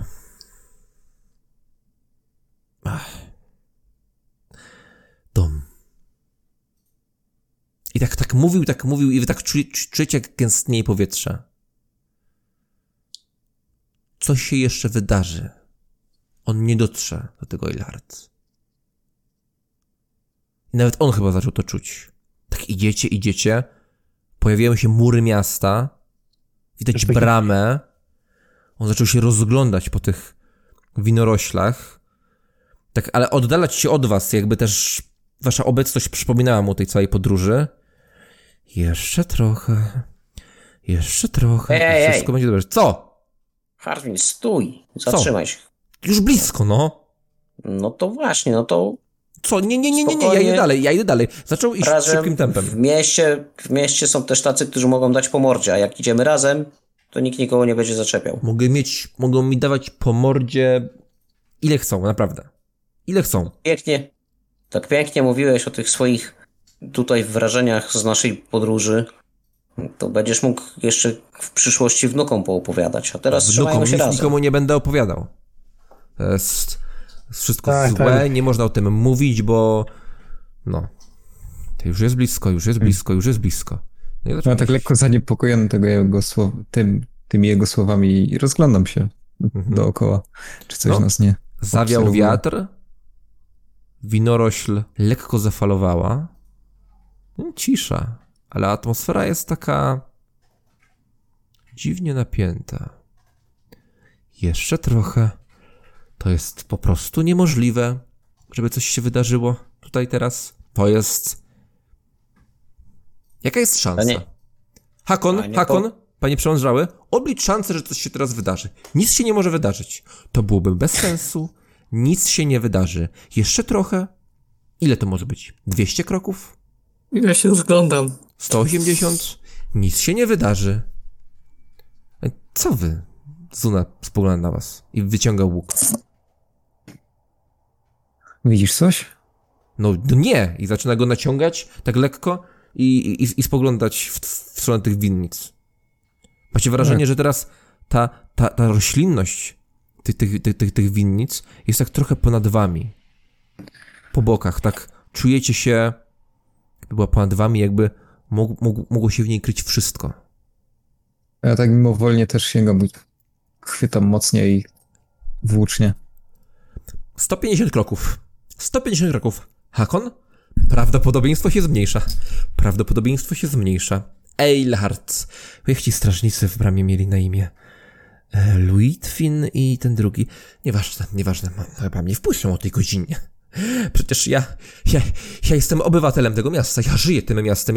Ja muszę tutaj dotrzeć. Ja jestem obywatelem. Mój lokalny patriotyzm jest bardzo na wysokim poziomie. No, przygarnie mnie. Tak, tutaj nie ma Ralfa. Muszę coś powiedzieć, że mnie... Czemu nie ma Ralfa? Wy w końcu zabiliście tego Ralfa, czy co? Czy co się stało? Zginął, właśnie. Kto go zabił? Jak zginął? To straż, to nie ma co wspominać. Straż go zabiła? Zaraz wchodzisz do domu i tam napijesz się herbaty, czy co? Tak, ale Ralf, ja muszę coś... No przecież on był najemnikiem, 4 pory roku go wydały. O rany! Stanął w miejscu. Przecież ja nie mam wozu. Złapał się za głowę nagle. Panowie, przecież ten wóz był od 4 pór roku. Od mojej... Zgłosisz i pokażesz jego resztki. Jakie resztki? Zrabowane przez orków. Nie słyszałeś, co Szwinkowie mówili? Kto ich tam będzie tych wsiaków słuchał? Szwinkowie się odezwali. Przepraszam. Kto będzie tych ludzi ze wsi słuchał? To ciebie będą słuchać. Dziękuję. Ty przedstawisz historię, jaka była naprawdę. Napadli nas zielonoskórzy, tak? Jechałeś wynajętym wozem, stanęłeś, napadli cię orkowie, uciekłeś, żeby ratować życie. To mi chce coś powiedzieć. Kamil. No Hartwin, no właśnie, zwal na orki, no. Zwal na orki. Co ja, Ralf? Może na koziczki jeszcze? No, słuchajcie, przecież myślicie naprawdę, że tą kompanię moją będzie interesowało? Że jakieś orki? No, słuchajcie, no, przecież to jest potworne zadłużenie. To chyba są gotowi na takie straty, no. Powieszą mnie za Jezu, przecież ty nie pierwszy, nie ostatni pewnie wóz straciłeś. Jeździ was, nawet Folchuzem widziałem, że jeździcie, to w każdym pewnie dużym mieście jeździcie. Ach, no tak, zapomniałem, to był trzeci wóz, który straciłem. Chłopie, słyszysz się? Ej, o 2 wcześniej nic nie mówiłeś. Żartowałem. To jest pierwszy wóz, który straciłem i... O rany. Spojrzał na Eilhart. Powieszą mnie za jaja. Stracę pracę. Przecież ja nawet nie mam nic przy sobie. Ile mi obiecaliście? No właśnie. No. Macie na tyle, żeby 40 osobom, czy ilu tam, zapłacić za piwko, to może zamiast płacić za to piwko, dacie dobremu woźnicy, który był z wami zawsze. Byłem z wami zawsze. Co by się nie działo. Ja wiem, mieliśmy incydent na początku i pomimo to z wami zostałem. Byłem wierny. Nie dopilnowaliście... Zostałeś, bo zostałeś opłacony. Nie dopilnowaliście i zginął mój dobry przyjaciel z wami. I ja Twój dobry przyjaciel to był jakiś spierdolony... Kto? Debil, Ralf. Debil? Czy głupim już nie można być? Ja się koleguję z każdym. Można być głupim, ale nie można gwałcić, zabijać ludzi i zwierząt. Gwałcić i zabijać ludzi. Widziałeś kiedyś, żeby on gwałcił kogoś? No. Wejdź do środka, przy stole się rozmówimy, no. Hakon, wyciągnij to ogłoszenie, które znalazłeś. Ja nie wiem, o czym ty mówisz. Jak nie wiesz? To, co Ralf nosił w sobie. I przyspieszam kroku, tak żeby od nich odejść. Hartwin. No co? Ralf był mordercą i gwałcicielem. Dobra. Dzieci, ludzi i zwierząt. Kurwa, nie udawaj, że tego nie słyszysz. Był moim dobrym przyjacielem, który zginął na waszej warcie. Poszliście z nim, wróciliście bez niego. A teraz I bardzo kurwa dobrze. Czekaj. Wyrywny, no. Czyli ty chcesz powiedzieć, że mu się należała ta śmierć? Friedrich, Tak, ty należała mu się wyluzuj. śmierć. Hartwin, do bramy, chodź. Czy on zginął? Bo teraz to już się faktycznie zastanawiam, jakby... Jak dokładnie No zginął? chyba znasz go, to był wariat, no on się rzucił pobić wszystko, co zobaczył, no. A tam były takie rzeczy... Za pieniądze się bił. Uciekł. Za pieniądze na Nie, nie za normalnych pieniądze. zasadach w karczmie. Ale Nie. no, Tam zobaczył zbroję, która mogła być dużo warta i się rzucił i niestety mu się nie udało wygrać tej walki. I teraz nagle wy mówicie, że mu się to należało. Ja Bo mu się wcale należało. tak nie powiedziałem. Tylko jeden z nas tak twierdzi, póki co. Nie znam historii. Był z nami, niestety nie przeżył. Zginął na waszej warcie. Woziłem wasze dupska. Służyłem dobrą radę. Tę listę. Zrobiłem ci listę, Franz. Wszystkich tych ludzi. Za którą ci bardzo ładnie podziękowałem. Ludzie tak nagle Wykazałeś patrzą. się inicjatywą. Ludzie tak nagle patrzą dziwnie. Przepytałem ich. Faktycznie zadawa nam dużo pytań. Oceniłem ich determinację. Oceniłem ich ekwipunek. Wstępnie oczywiście. Oceniłem ich wiek. Wiemy, ile jest młodych, ile jest starych, ilu się nadaje do walki, ilu prawdopodobnie zginie. Ludzie dalej na ciebie patrzą. Więc Dobra, Hartwin, cholera, jakby chcę pieniądze. tak, Chcę... przydałeś Nie się. chcę pieniądze. Ja chcę zapłaty. Chcę godnej, Ile? godziwej Ile zapłaty. wiem, to ty mów chcesz ile. po prostu jechać z nami, bo ci się spodobało to zawadiackie życie, tylko boisz się powiedzieć, no. Po pierwsze nie jechać, bo nie mam wozu. Po drugie, Kurwa. nie. Chcę iść za tę bramę. Już jest 149, tak zrobił krok w stronę Eilhart. 149 kroków. 149 kroków. Nic się prawdopodobnie nie wydarzy po drodze. Tylko rozejrzał się po tych winoroślach. I chcę godnej zapłaty, po prostu. Nie chcę mieć nic wspólnego z waszym zawiackim życiem. Te rzeczy, które się nasłuchałem po drodze. Wy mówicie, że Ralf gadał dziwne rzeczy.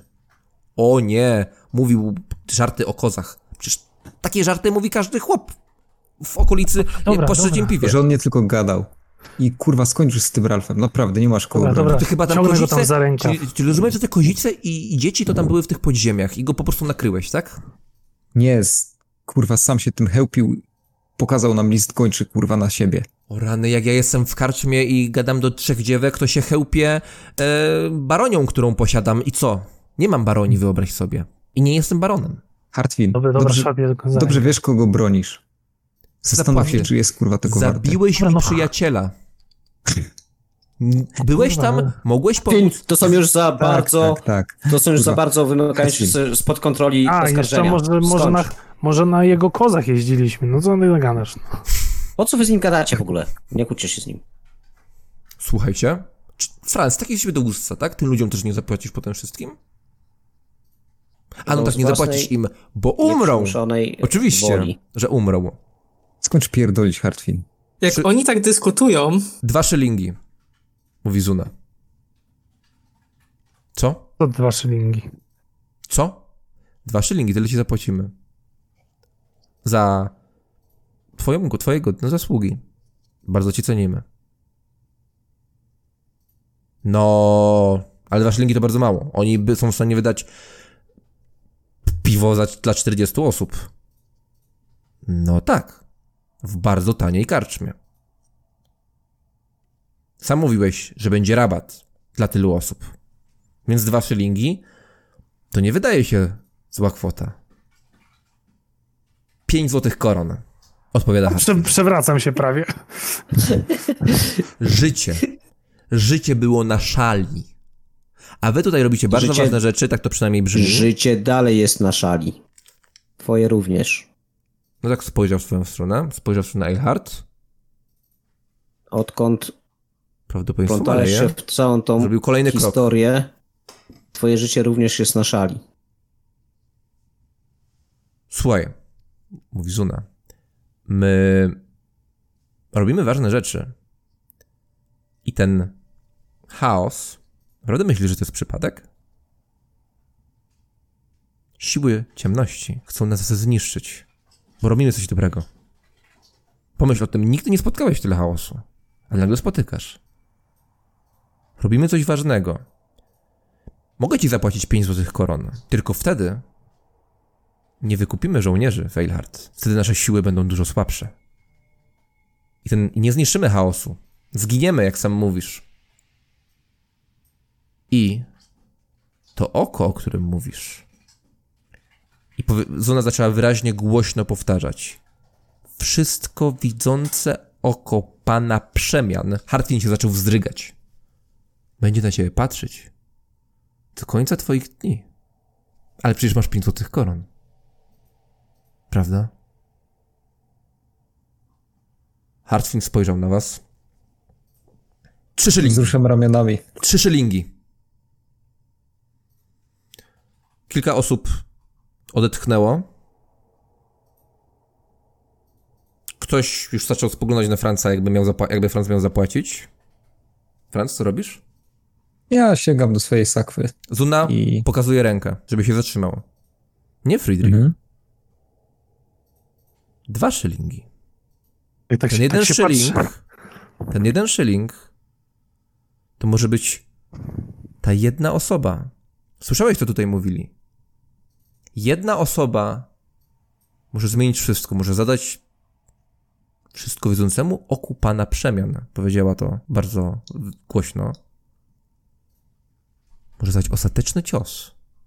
Tak samo ten jeden szyling może zmienić wszystko w naszej wyprawie. Dajemy ci 2 i dajemy ci z bólem, ponieważ szacujemy na podstawie twojej listy, że dokładnie tyle pieniędzy będziemy potrzebować, żeby mieć silną, zorganizowaną armię, która pokona siły ciemności. Sięgam do sakwy i wyciągam 2 szylingi. Dostajesz 2 szlingi, Hartwin. I ani złamanego pensa więcej. Bo te pieniądze są nam potrzebne, byś mógł być szczęśliwy. Podchodzę do niego z wyciągniętą ręką i tam leżą te 2 szylingi. Wyciągnął rękę, trzęsącą się w twoją stronę. Kurno, już wiem, kto będzie w gospodzie negocjować. Podaję mu. No, spojrzał na te 2 szylingi, schował je do kieszeni. Dziękuję za wspólnie spędzoną podróż w imieniu kompanii 4 pory roku. Polecamy się na przyszłość. Z nami żadna droga nie straszna. A jak będziesz potrzebował towarzystwa, to wiesz, gdzie nas znaleźć. Tak, na pewno. 148, 147, 146 i zaczął po prostu sunąć w stronę Eilhart.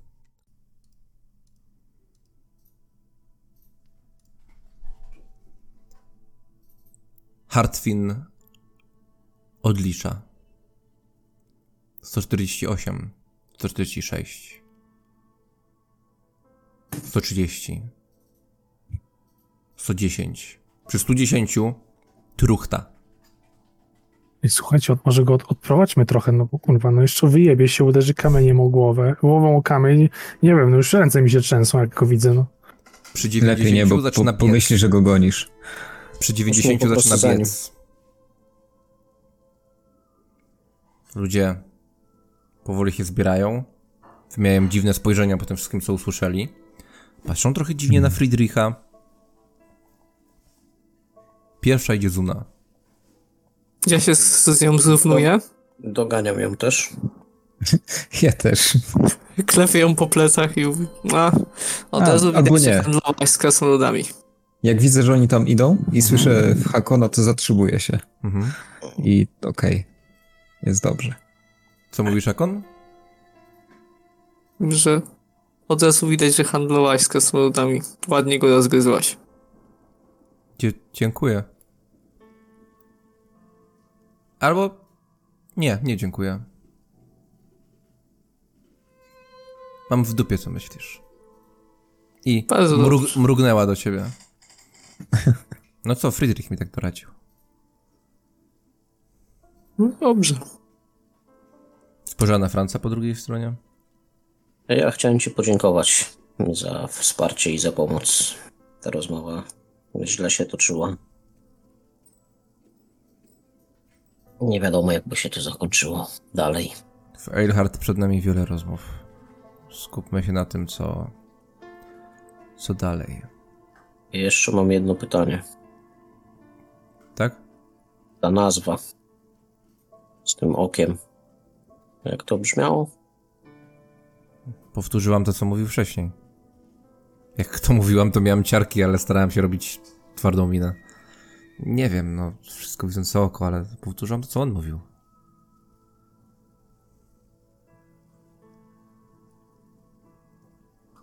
Dzięki, co?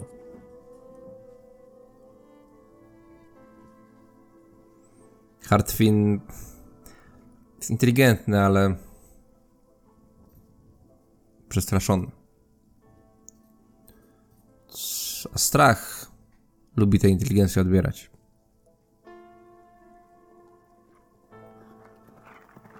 Chodźmy. Jeszcze 150 kroków. O, tam idę tak, doganiam ich i tam idę dosłownie 3-4 kroki za nimi. Macham ręką tam do reszty też, żeby tak trochę się przyspieszyła, no bo już jesteśmy tuż, no. Już klepie się po brzuchu nawet dla zachęty. 50 kroków. Tyle zostało Hartwinowi. Biegnie. Najszybciej jak może. Rozgląda się za siebie, w boki. I przede wszystkim przed siebie. Nie dowierzając, że to już cywilizacja. 40, 30, 20, 10. Łup!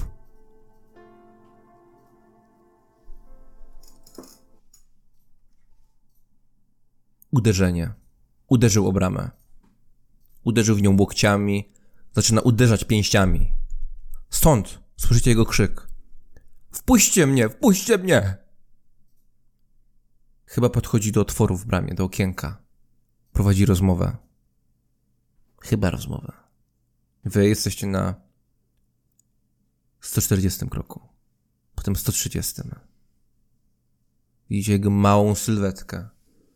Pod dużą bramą miasta. Pod bramą, która jest zamknięta. 100 krok. Cienie. Cienie ruszają się. Wiatr wyje. Winorośl rusza się. Rusza się wokół Hartwina. Zuna ściąga łuk. Biegnę tam. Ruszasz biegiem, Tommy. Biegniesz do przodu. Myślisz, nie no, wydaje wam się, przesadzacie, to jest jakaś paranoja. I wtedy się zaczyna. Świst strzały. Strzała przecina powietrze i potem przecina winorośla. Wpada w nie. Gdy wpada w te winorośla, przypomina to taki ruch bardzo szybko biegnącej istoty, która biegnie równo z tobą. Patrzysz w prawo, Tommy. Cienie. Żyjące cienie. Biegniesz w stronę bramy 80 kroków. Hartwin odchodzi na chwilę od tego okienka, rozgląda się. Patrzy na ciebie. Zaczyna krzyczeć. Zuna mówi kur. I przepraszam. Spogląda na was. Bo to ona nas wystrzeliła. Rozgląda się. Ale widzicie, że naciąga kolejną strzałę. Nie strzelaj. Co jest? Krzyczy Hartwin. Widząc biegnącego Tomiego. Biegniesz dalej, Tommy? No tak, bo to wygląda jakby coś miało zaraz na niego się rzucić, no już tak rękę sięgam tam do plecaka po ten swój, ten taki krótki, pograszny miecz, no nie wiem, no coś się dzieje, nie wiem, no żeby dotarł do tego miasta. Hartwin z powrotem wraca do tego okienka, widząc jak biegniesz, zagląda w to okienko, pomocy! To mi 70 kroków, 60, chyba widzi, że ktoś tam się pojawia po drugiej stronie, w tym okienku, w bramie. To przestaje biec, zwalniam. On spojrzał za siebie. Widzicie, jak się zatrzymujesz. Widzi twoją małą sylwetkę. Sylwetkę, która jest nośnikiem tej całej podróży dla niego. No Harwin, co ty, do kurdupla takiego się boisz? Hartwin się odwraca w stronę tego okienka i wyciąga rękę w jego wnętrze. Pomóżcie mi! Puść mnie! Budzi mnie, kurwa! Pomóż mi, proszę! Ja chcę to skończyć! Plama krwi pojawia się na tej bramie. Głowa Hartwina zsuwa się ze sztyletu. Kurwa mać! To mi, słyszysz za bramy. Co się stało? No jakiś popierdol! Jakiś popierdol zaczął mnie dusić przez okno. No. Bredził, wykrzykiwał. Zabiłeś go? No a nas w gardło i chuj z nim, no. Dobrze. Pojebane to jest. Biegnę. Mhm. No, biegniesz coraz bliżej. Zuna też zaczyna biec. Trzyma ten łuk cały czas w pogotowiu. Wy widzicie z daleka tylko taką małą sylwetkę Hartwina, która zaczął się szarpać przy tej bramie, przy okienku i potem po prostu opadł. Biegnę za Zuną. Czekaj, Zuna, czekaj. No, Zuna dalej biegnie. Zuna, Zasuwam. spokojnie, Też Zuna. z całych sił. Nie zostawiacie nas samych. Ludzie zaczynają za wami biec. 40 osób biegnie w stronę tej bramy. Staram się... Ja tylko uskakuję na bok, żeby mnie nie stratowali. Za humgi. Staram się chwycić Zunę, tak żeby ją spowolnić. Zuna, spokojnie.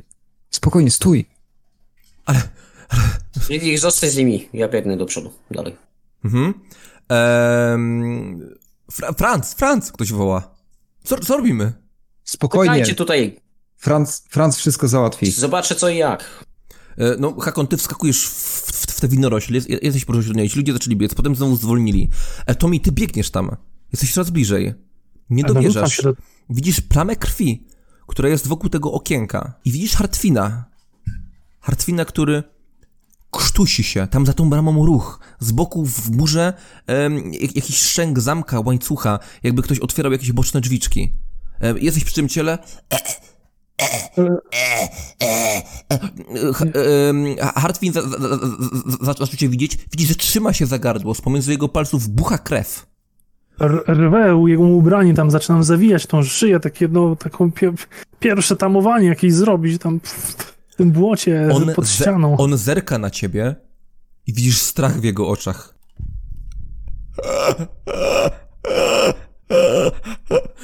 Wyciągasz też szmatę, co rwiesz?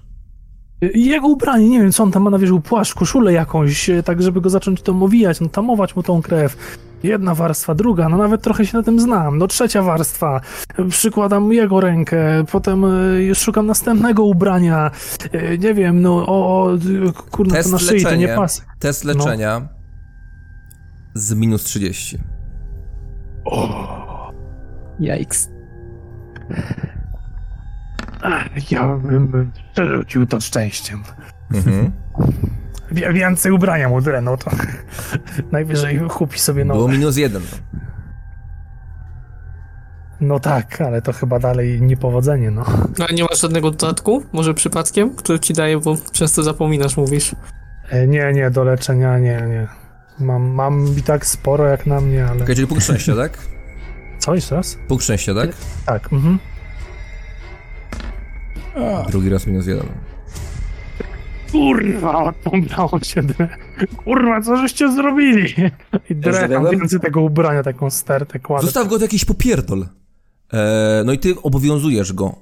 Odsuwasz tę jego rękę, obowiązujesz go i widzisz po prostu jak z każdym kolejnym ruchem czerwienieją te wszystkie szmaty. Słyszysz głos biegnącego Franza, który jest coraz bliżej. Zostaw go. Mówi strażnik, który wyszedł z bocznych drzwiczek w murze. Staje, wyciągniętym ma miecz. Zostaw go. Proszę, to jest jakiś popierdol. Współpracujesz z nim? On do mnie mówi? Tak. Kurwa, do miasta chciał wejść. Ledwo orką uciekliśmy. Woła jakiegoś medyka. Orką zaczął się rozglądać. Wykonaj sobie test zastraszania lub charyzmy z plus 20. Patrzę się na niego, tak zaciskam zęby, przecieram jeszcze krwią tak twarz. Kurwa, medyka wołaj, tępy chuju. Plus 20, tak? Mhm. Już teraz masz kolejny plus 10. I to cię uratowało, bo w trakcie rzutu to powiedziałem.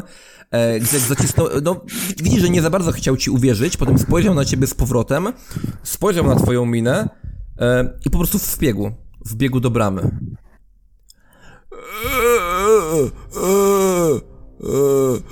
Kurwa, Hartwin, no mogłeś poczekać chwilę, go tam obkładam tym ubraniem cały czas.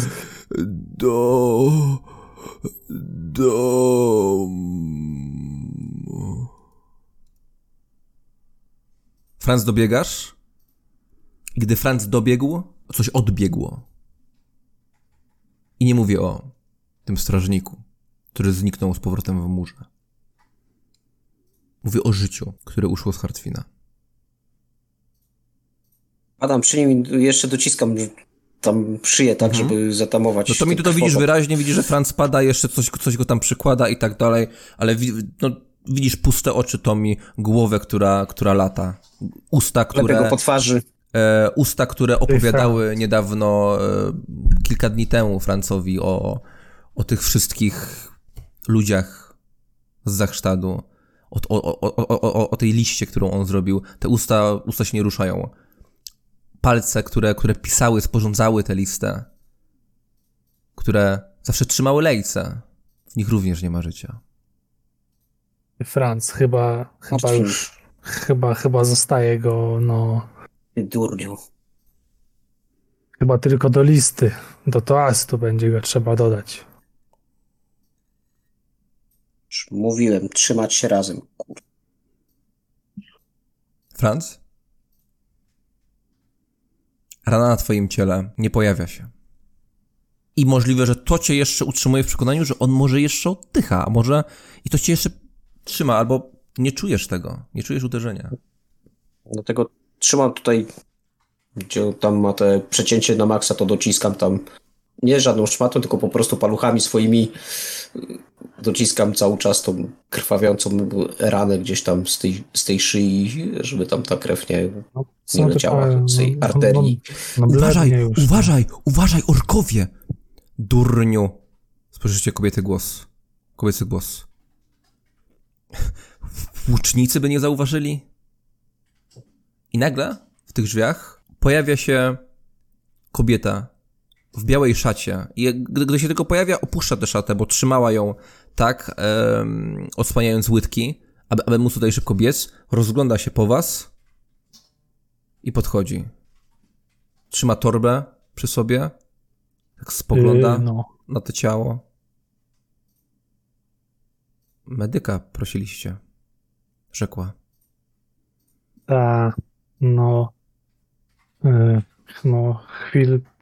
Chwilę temu dosłownie, tak. Niebezpiecznie jest o tej godzinie, spojrzała na Franca. Tak się z dzieckiem włóczycie w podróży? To strażnik to zrobił ten kmiot. Śmieje się podchodząc. Mhm. Spojrzała na krasnoluda, na Hakona.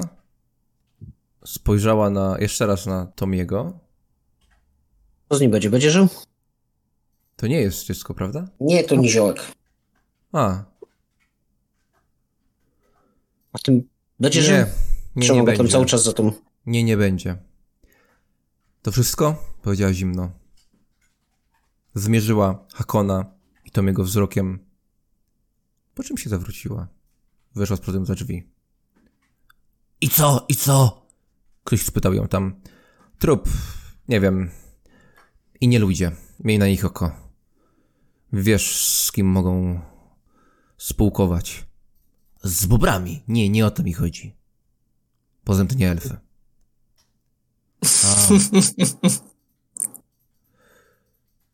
Strażnik pojawia się z powrotem. Cały czas trzyma miecz w ręce.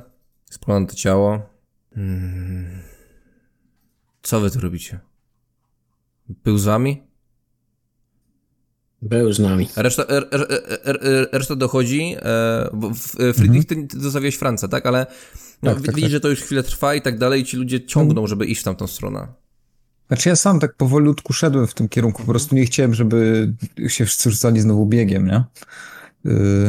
Ale gdzieś tam powoli się zbliżamy. Był z nami. Podróżujemy z Zachsztadu, był naszym woźnicą. Ale wozu nie ma, bo tak jak tutaj Czy on przed wami powiedział... uciekał? Nie. Tak to brzmiało. On uciekał przed zagrożeniem, które czai się za tymi murami. Jakim Coś zagrożeniem? mi pękło. Tutaj już przy samej bramie. Orki. Tak spojrzał na ciebie, spojrzał na Tomiego jeszcze raz, spojrzał na Hakona, spojrzał na Friedricha, który tu idzie, na Zunę, która cały czas trzyma łuk i na ludzi, którzy idą w mroku o brudnych, zmęczonych twarzach. Co wyście są za jedni? Robotnicy. Ten człowiek przed nas. czymś uciekał, tylko wy tu jesteście. Nie uciekał przed nami, tak jak powiedziałem. Kiedy zobaczył mury, to zaczął po prostu do nich biec. Puściły mu nerwy i tyle. Celujcie w nich. Chłopie, nie wkurwiaj mnie. Puściły mu nerwy. Uspokój się, Hakon. Uspokój Widzicie się. kątem oka, że na murach, w odległości około 5-6 metrów od siebie, pojawiają się łuki wycelowane w waszym kierunku. Dreszcze obchodzą wasze ciała. Ludzie z Zachsztadu zatrzymali się, widząc co się dzieje. No, Friedrich, nawet stąd widzisz to wyraźniej. Widzisz 6 łuczników. Zuna, może ty spróbujesz, co? Bo słyszę, że oni sobie nie radzą. Słuchaj, ja wiem, co tutaj się dzieje i wiem, jak to wyglądało i zdradzić ci pewien trik handlarski? Friedrich? No. Ja nie wchodzę w handel, w który wiem, że nie wygram. Kim jesteście, mówi Podnoszę ręce strażnik? do góry. Kim jesteście? Robotnikami najemnymi. Podróżowaliśmy z Zachsztadu. Czemu tak ten jak człowiek mówiłem. przed wami uciekał? Nie Czemu macie ze uciekał sobą przed nie nami. ludzi, którzy urządzili niezłą rozróbę w Holthusen? Co nas Nie, ludzie chodzą? urządzili. Milcz. Kurwa, no trzymajcie nie mnie, ludzie. trzymajcie w ogóle, kurwa. Jacnie ludzie. Ten i ten. Nie udawaj, ilu was tam jeszcze jest. I chowa Ale elfie uszy pod Chwila, czepcami, chwila. co? Myślicie, że wyjdziecie Nie tak ma- po prostu? nie ma żadnego elfa tutaj. To się Zawołaj wydarzyło swojego- w Holthusen. Cicho! Zawołaj swojego komendanta, czy kto tam tą rządzi, kmiocie, nie będę z tobą gadał. Kmiocie. Hakon. Kmiocie. Nie będzie mnie obrażał. Hakon. Zostańcie tutaj. Nigdzie się nie ruszajcie. Jeżeli ktokolwiek z was odejdzie, podziurawimy was. To miasto nie zasługuje na takich śmieci jak wy. To miasto...